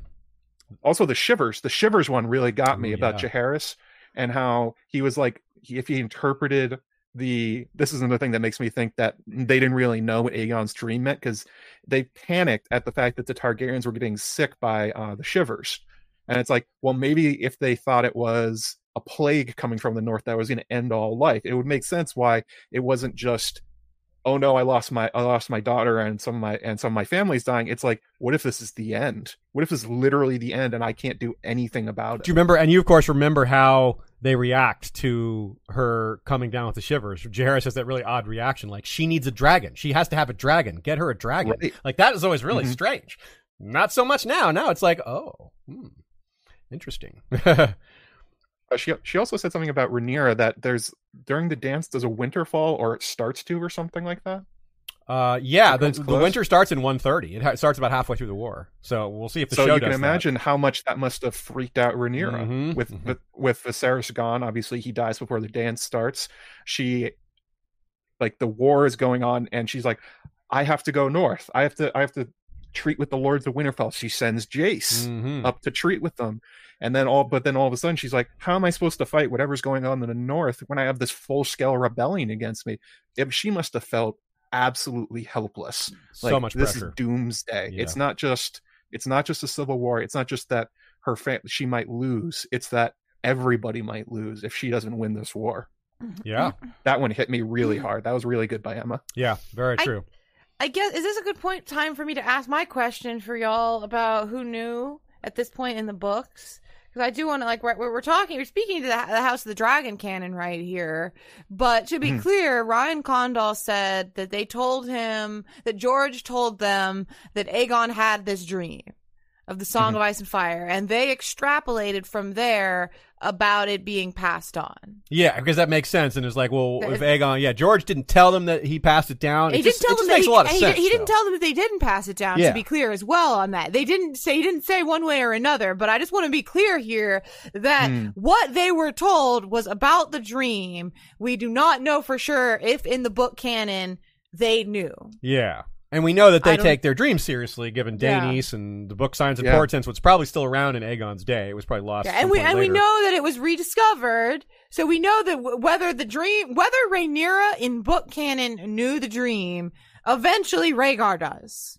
Yeah, and that's important. So that's important. But I don't know. Do you think that it was passed down? Do you have a strong opinion on it? I feel like it was lost at some point and rediscovered, but because there's just so much tumult and so many young kings that died, and without the dragons, things maybe look differently. You've got insanity like Aerys, and you've got people like Baelor the Blessed, who might have been a real roadblock to it being passed down with all his book burnings and his belief in the faith and all that. He may have been against passing it down. I don't know. I really like the idea that Rhaenyra knew.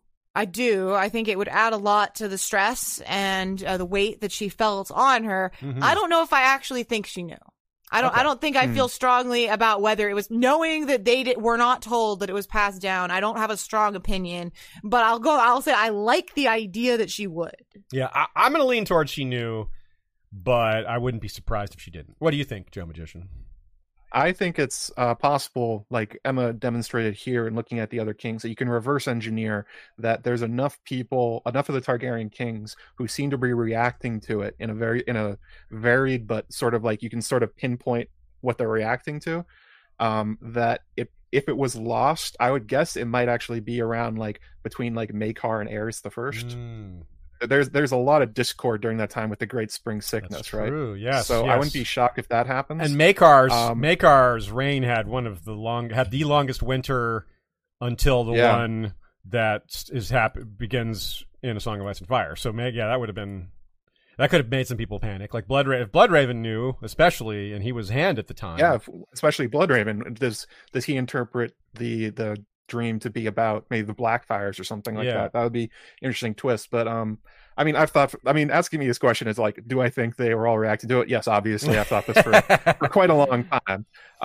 But I guess the passing down thing, how they did it, I wouldn't be shocked if the whole Viserys thing, like it went from heir to king and that was it, is not true, especially in the books, because as you said, that doesn't make any sense for how you go from Maegor to Jaehaerys knowing it. It can't work that way. So obviously, I think there's going to be more complications. Although, are we ever going to hear more about this time frame? Probably not. Maybe like not. George is done with the Sons of the Dragon. He's done with the Dance of the Dragons. Well, Fire and Blood 2 is going to be after that, right? Yeah, in the books, I guess I'm thinking that going forward in House of the Dragon, we'll see Aegon's conquest after the Dance of the Dragon. Yeah. So I mean, written stuff. But I don't think George is coming back to this. I don't think he's coming back. I agree with you, except for the fact that in the main series, things will reference it, that there's always the chance for some form of flashback. Bran. Exactly, with Bran. There's always that Or option. just in Fire and Blood too. If you have a Targaryen who like says this has come down to me straight from Aegon the Conqueror, then you know that the line is unbroken. I mean, that's not likely. Quite a thing for Galdine to put in. It doesn't make sense for that to be in the source material like that. You're right. I wouldn't imagine it Fire and Blood. Although it is in the World of Ice and Fire. This is one thing that I think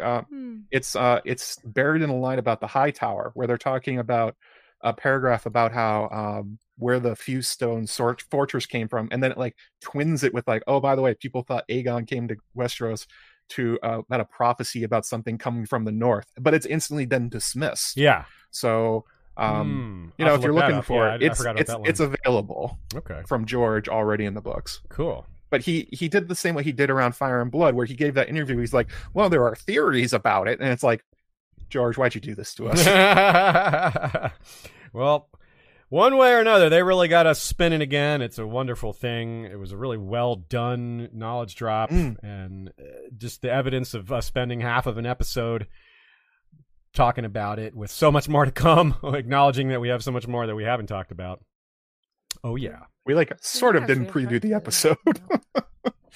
We did a bit. I would like to mention one thing about the childbirth thing, just because I keep getting comments about it. I just want to be clear. We've said it multiple times, but yes, they took this Emma scene from Alyssa Velaryon. Just again, I just want to repeat that. Yeah, it does. It's almost the exact. It's almost the exact same thing. Barring barring Rhaena getting mad, it's the same situation where Rhaegar is given a choice on whether to kill her. Basically, Rhaena's like never. I'm pretty sure the dialogue's almost exactly the same. It's very similar. Just we just don't have Rhaenyra mad and say we don't have Rhaenyra doing that particular part, but we do have the other part about choosing to save the child or sacrifice her. And in Fire and Blood, we have the interesting line where they say, it's possible that Alyssa gave her consent to that, and clearly they decided to go the way that no, she did not give her consent. Yeah, which is another question. I don't think Emma knew about the Song of Ice and Fire. I don't think Viserys told her, but it's possible. She did know that Viserys has dreams because she's not surprised when he says it. But she seems kind of roll her eyes skeptical, which if she'd been like that about other dreams, maybe he wouldn't want to tell her about this one. Yeah. Like if maybe she's had dreams, who knows? But there's true. no indication of that. Targaryens do. But she's half Targ, so she it totally wouldn't be could strange. Like when you look at Maekar's children, Aemon says that the dreams killed his brothers every one. If you take that literally, then 4 out of 6 kids in one generation, 160 years later, all have dragon dreams. That's pretty impressive. Which, by the way, is always an interesting pattern. We have lots of examples of dreamers dreaming about the return of the dragons.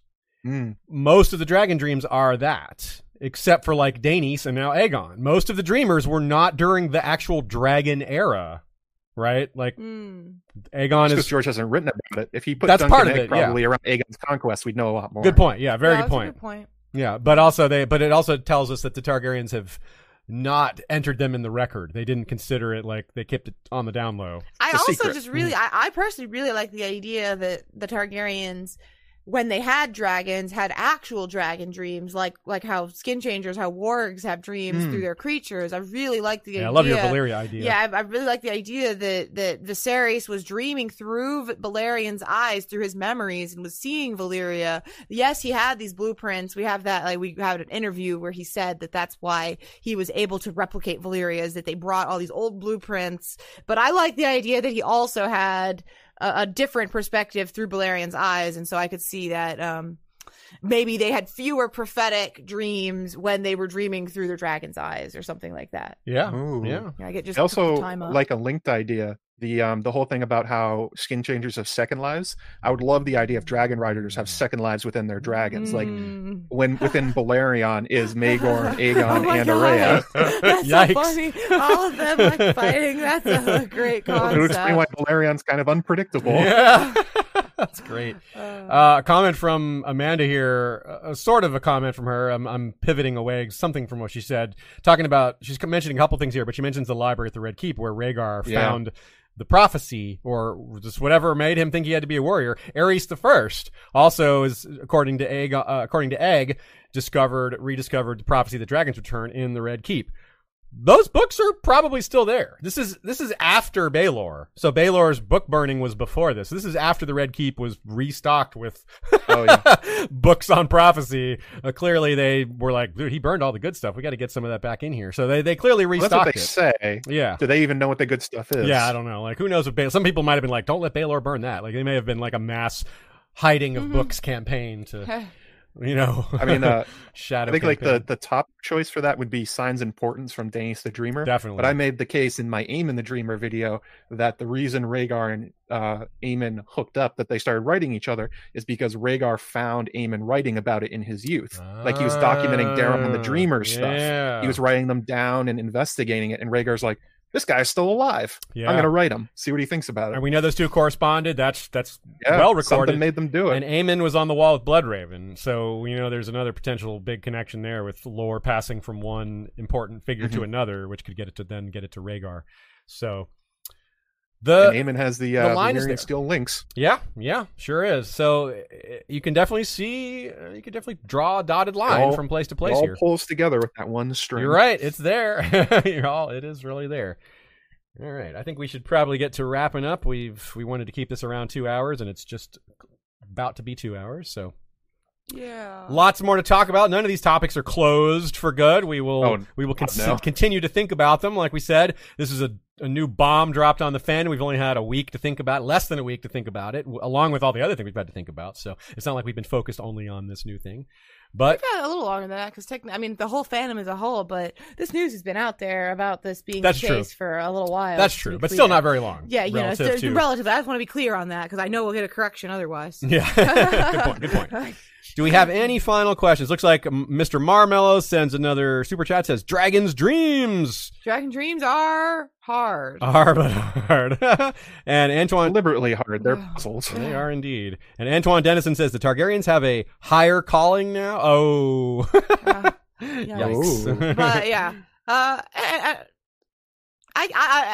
we kind of addressed that already, but I will definitely say that I can see why people are on edge at the idea of there being an excuse for the conquering of people. Yeah. I don't think that's how George is spinning this. I don't think that's how he's spinning it either. I don't think it excuses it. It just makes it more complicated. I think that's I got a what lot they're of going to comments about justify. that. I think the individual characters are going to justify their actions based on the prophecies, but it will not. Like, that's why I brought up Aegon versus Azor Ahai, uniting versus conquering. Mm-hmm. Like, uniting is good. Conquering is questionable at best. So, yeah, I got, justifications are not implied. 10, 15 comments all saying the same thing. It's like, well, if this is all true, then so you think it's good? I'm like, No. well, no, that's not the same thing. I respond the same every time. Like, I don't, just because he thinks there's a good cause doesn't mean there's a good reason to burn 10,000 people alive. Like, yes. that's not great. Yeah. No, And it I ups saw the level people- of conflict I saw big people time. who were upset about how it excused Rhaegar, and I was like, Doesn't well, excuse him. I don't Yeah. think it excuses him. It really depends, I think, on how much you as a person think the ends justify the means in any given situation. Yeah. I think it kind of tells on them Yeah, more yeah, than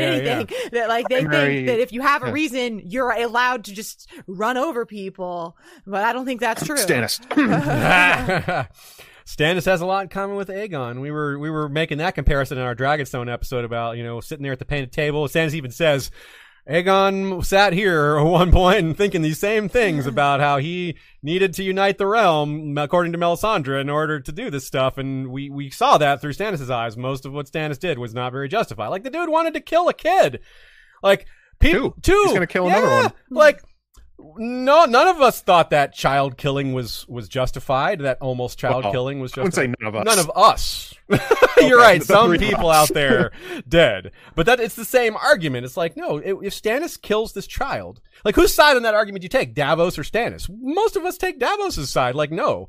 Like, it's not worth killing that child. Ned Stark, same thing. But some people do think it's worth killing the child. Yeah. I realistically, like, there is a contingent of people that think, yeah, if they're telling the truth and it is the difference between the end of humanity and what, Yeah. I don't feel that way. But if I was in this world and I truly thought, and I knew for certain that it was the difference, I don't think I would be some honorable person. I don't. But thankfully, I live in the real world where I don't have to make those kinds of decisions. Yeah, you don't have prophetic dreams that maybe are telling you what's coming in vague terms, right? Yeah. Yeah, that's the problem with Aegon to Stannis to what honestly Daenerys is probably going to go through and already kind of has gone through. It's like, what's the juice? Is the juice worth the squeeze? Yeah. The road to hell being paved with good intentions. Just because good cause does not excuse everything you do for good cause. Yep. Like, that's a very basic idea of morality, and I think it's perfectly consistent with George as a writer that he would introduce this throughout the Targaryen history and have each one of them dealing with it. It's conflict for every single one of them. It's conflict in their heart. Yeah, the heart in conflict with itself. Like, it's super right in line with the way he loves to write and the types of things he loves to introduce to his characters to wrestle with. So, right on. One last point I wanted to make about Dany as well is, and looking at her dreams, it's going to take another look at her dreams, but I don't think she has lots of dreams of icy death. Like, she has the one dream of dragons melting an army of ice at the Riverlands. She has another one with that people think is Euron. Okay, yeah, the icy, with the blue lips and all that. So that's one I'm not as sure. I haven't had time to look back on all of Dany's dreams. It's a lot of stuff.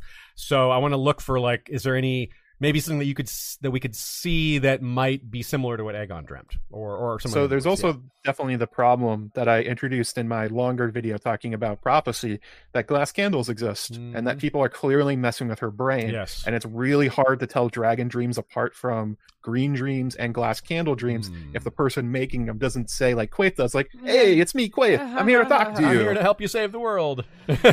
Clearly, Sam and Aemon have no idea Marwyn is watching them, so it really calls into question how much of what Dany is even seeing is genuine, or how much is people messing with her brain. Yeah. And I don't think there's some, like, conspiracy for someone to want the world to be destroyed and they're telling her the wrong things. But I do believe that someone who legitimately believes that the world could end unless this heroic savior figure does the right things, that they could be, like, trying to push her in the right direction. That makes sense to me because you can see the motivation there. But, like, weird villainous, I want the world to end stuff, I don't know that we have that in A Song of Ice and Fire, other than Greyjoy. Other than the others, he's Euron Nightwalker. Yeah, if Euron is getting into her dreams, that I could maybe see, because he has expressed that that he wants to destroy. He wants the end of the world. Yeah. It's that old theory that he's Euron, therefore he has a glass candle. He hasn't showed it. Yeah. Doesn't mean he doesn't. He clearly thinks of himself as a fire mage at this point. So I'm open to the idea, but it has to be something like that. It has to be set up. It can't just be like, oh, they're just trying to sabotage Dany through her dreams. So, I do fully accept that think about her it. dreams are It is being messed with. possible. Yeah, it is. It's on the table. If it wasn't possible, George, don't put it in the book. And I can't think of who it would be besides Quaithe, right? But, do you have an idea? Marwyn has one. Okay, Earthon Nightwalker. There could be other ones out there. Also, the Children of the Forest. Yeah, they could in their own way. They could be sending green dreams disguising themselves as dragons. That's true. It is possible. Cool. All right, well, let's call that a wrap. Joe Magician, tell everybody, like you said, you have a whole playlist of videos on this topic. Tell people where to start, or what's the best place to start, or which one you're most proud of, or however you want to pitch it. So I think the one you should start with is the one I put out a week or so ago. It's titled "Why Targaryens Conquered Westeros and Prophetic Dreams Explained," because you have to call everything explained on YouTube. Also, no one watches it. I'm going to put that one in the chat if anyone wants to check it out. That's kind of a distillation of, like, 3 different videos plus like 10 live streams. So that's a real good overview to get into a lot of the topics. There's obviously the Dreams of Dragon playlist. You can check that out. I also put out 2 videos over the last week. Why didn't the Targaryens do anything about the White Walkers? We talked about that a lot today. Also Viserys' dreams and how the show is setting you up to understand that this is a motivation and that's going to screw them up every time, that kind of stuff. As to what's coming up, obviously tomorrow night show goes live. Be going live on my channel right afterwards, and I have a special guest for that one. So you do. I'm going to be on Joe Magician's channel right after the episode, which is always an interesting time to talk about an episode, is right after you saw it for the first time. Yeah, fresh, yeah. So yes, I will be on Joe Magician's stream after the episode. What time do you go live? Is it like at 10:15? 10:15, okay. So at 10:15, you can find that there. Funnily enough, Aziz is going to be on Robert on In Deep Geek stream before the episode. So we're going to have him streaming, then watch the episode, then me streaming. Very busy day tomorrow. Robert's is at 5, so 5 Eastern. Aziz is going to lose his voice. Be yelling about like dragons. So thanks for coming, everybody. We appreciate you all hanging out. We're once again just getting started with this amazing run. Can I also say, I don't think anyone in this chat or in this stream or listening to this episode is relevant to them, but just in case it is, stop spoiling people on the fucking show, you guys. Like, just chill the hell out. You don't need to be a know-it-all. We know that you read the book. You don't need to prove that you know the lore to people. Like, people are like, it's very annoying, but I don't think any of you are that. But like, tell your friends not to do that. Yeah, we're not talking to y'all, but some of your friends might be doing that. It's like, people can't resist. Like, let's they get just the can't community resist. to behave a little I think better. people treat it a little bit differently because it's not a book, because it's Fire and Blood, because it's history. Yeah. I think people don't treat the spoilers quite with the same respect. Yeah, I agree. I agree. Anyways, people Somebody sent me some of my DMs, which was fun. Oh, really? That's no fun. I mean, I already. It was actually spoilers for the show. Oh, something they had heard from a leak. I was just like, "What the hell? Why would you do that? Why would you tell me that?" Yeah, that's so annoying. Everyone here in the chat has been very well behaved in all of our streams. No one has just decided to spoil people, but just please shame people if they do it. Like, tell them to stop. Defend the canon. Defend your fellow historians' experiences. I don't know about y'all, but I love seeing people speculate crazy things where they're like, I think that Daemon's going to get Alicent pregnant, and it's going to be like, they have this whole thing, and then someone just replies, and you're like, actually, no, that's not right, because so I'm like... Especially for this, because Fire and Blood is literally written to be uncertain. Yeah, technically they can't say that for sure. So I hope that some of these people get proven wrong with the things they know. Oh no, Phil H said spoiler, winter is coming. Winter is coming. George talked about that in your interview, about how important it was that he made Fire and Blood uncertain, because it literally, well, he didn't say this part, but it makes it so good for an adaptation that they have room to change things and still have it stick to the overall story. So don't be certain that the interpretation you have of Fire and Blood is even the right one. Yeah, absolutely. And that's what we want to ask Ryan about on Monday, about how they handled that and how that's a new experience for a showrunner to have this source material to adapt, how it's different than a script. So yeah, I feel like we could ask him that question and all 30 minutes could just be that one topic. Yeah. Start talking about news publishers back in New York, just like George did. Cool. Let me tell you about the rivalry between the 2 newspapers. All right. Can I tell you also, I got people that were like irritated with me cutting George off in our interview, but y'all, I was fighting for my life trying to get more than like 5 questions asked. Like, it's hard to cut someone off. You have to cut him off. You just have to. He'll just keep going. Yeah, you're welcome for all the questions we managed to ask, because I feel like if we didn't cut him off, he would have answered 2 questions and we would have had an hour-long conversation. And part of it is we can tell when he's going to get into a topic that we know people have heard about. So we're just like, no, we want to stop him because we only had a limited time with him, so we want to try to get it filled with new stuff. So anyways, none of the people that are criticizing me on the interview are going to listen to this or see this. It's so annoying to me, because as I edited, I was like, people are going to be mad that I interrupted George right here, but like, I had to. You had to. And he's a wordy guy. Look at my bookshelf. Look at the size of his books versus the ones above and below. His are massive. Yeah. The dude likes to talk. He talks the way I he writes. guarantee you, at no point did George feel like he was cut off or interrupted. No. He was like, this is a conversation where that happened. So that's what really matters. He's probably used to that. Yeah, it 'cause he doesn't just matter if keeps some talking. random person commenting thinks I was rude to George, because George knows I wasn't rude to him. Yeah, no, George had a great time. You could tell. Yeah. Cool. All right, folks, enjoy the episode tomorrow. Thanks very much to Joe Magician. Definitely check out his work on Dreams and other great stuff. His channel is a smorgasbord of fun.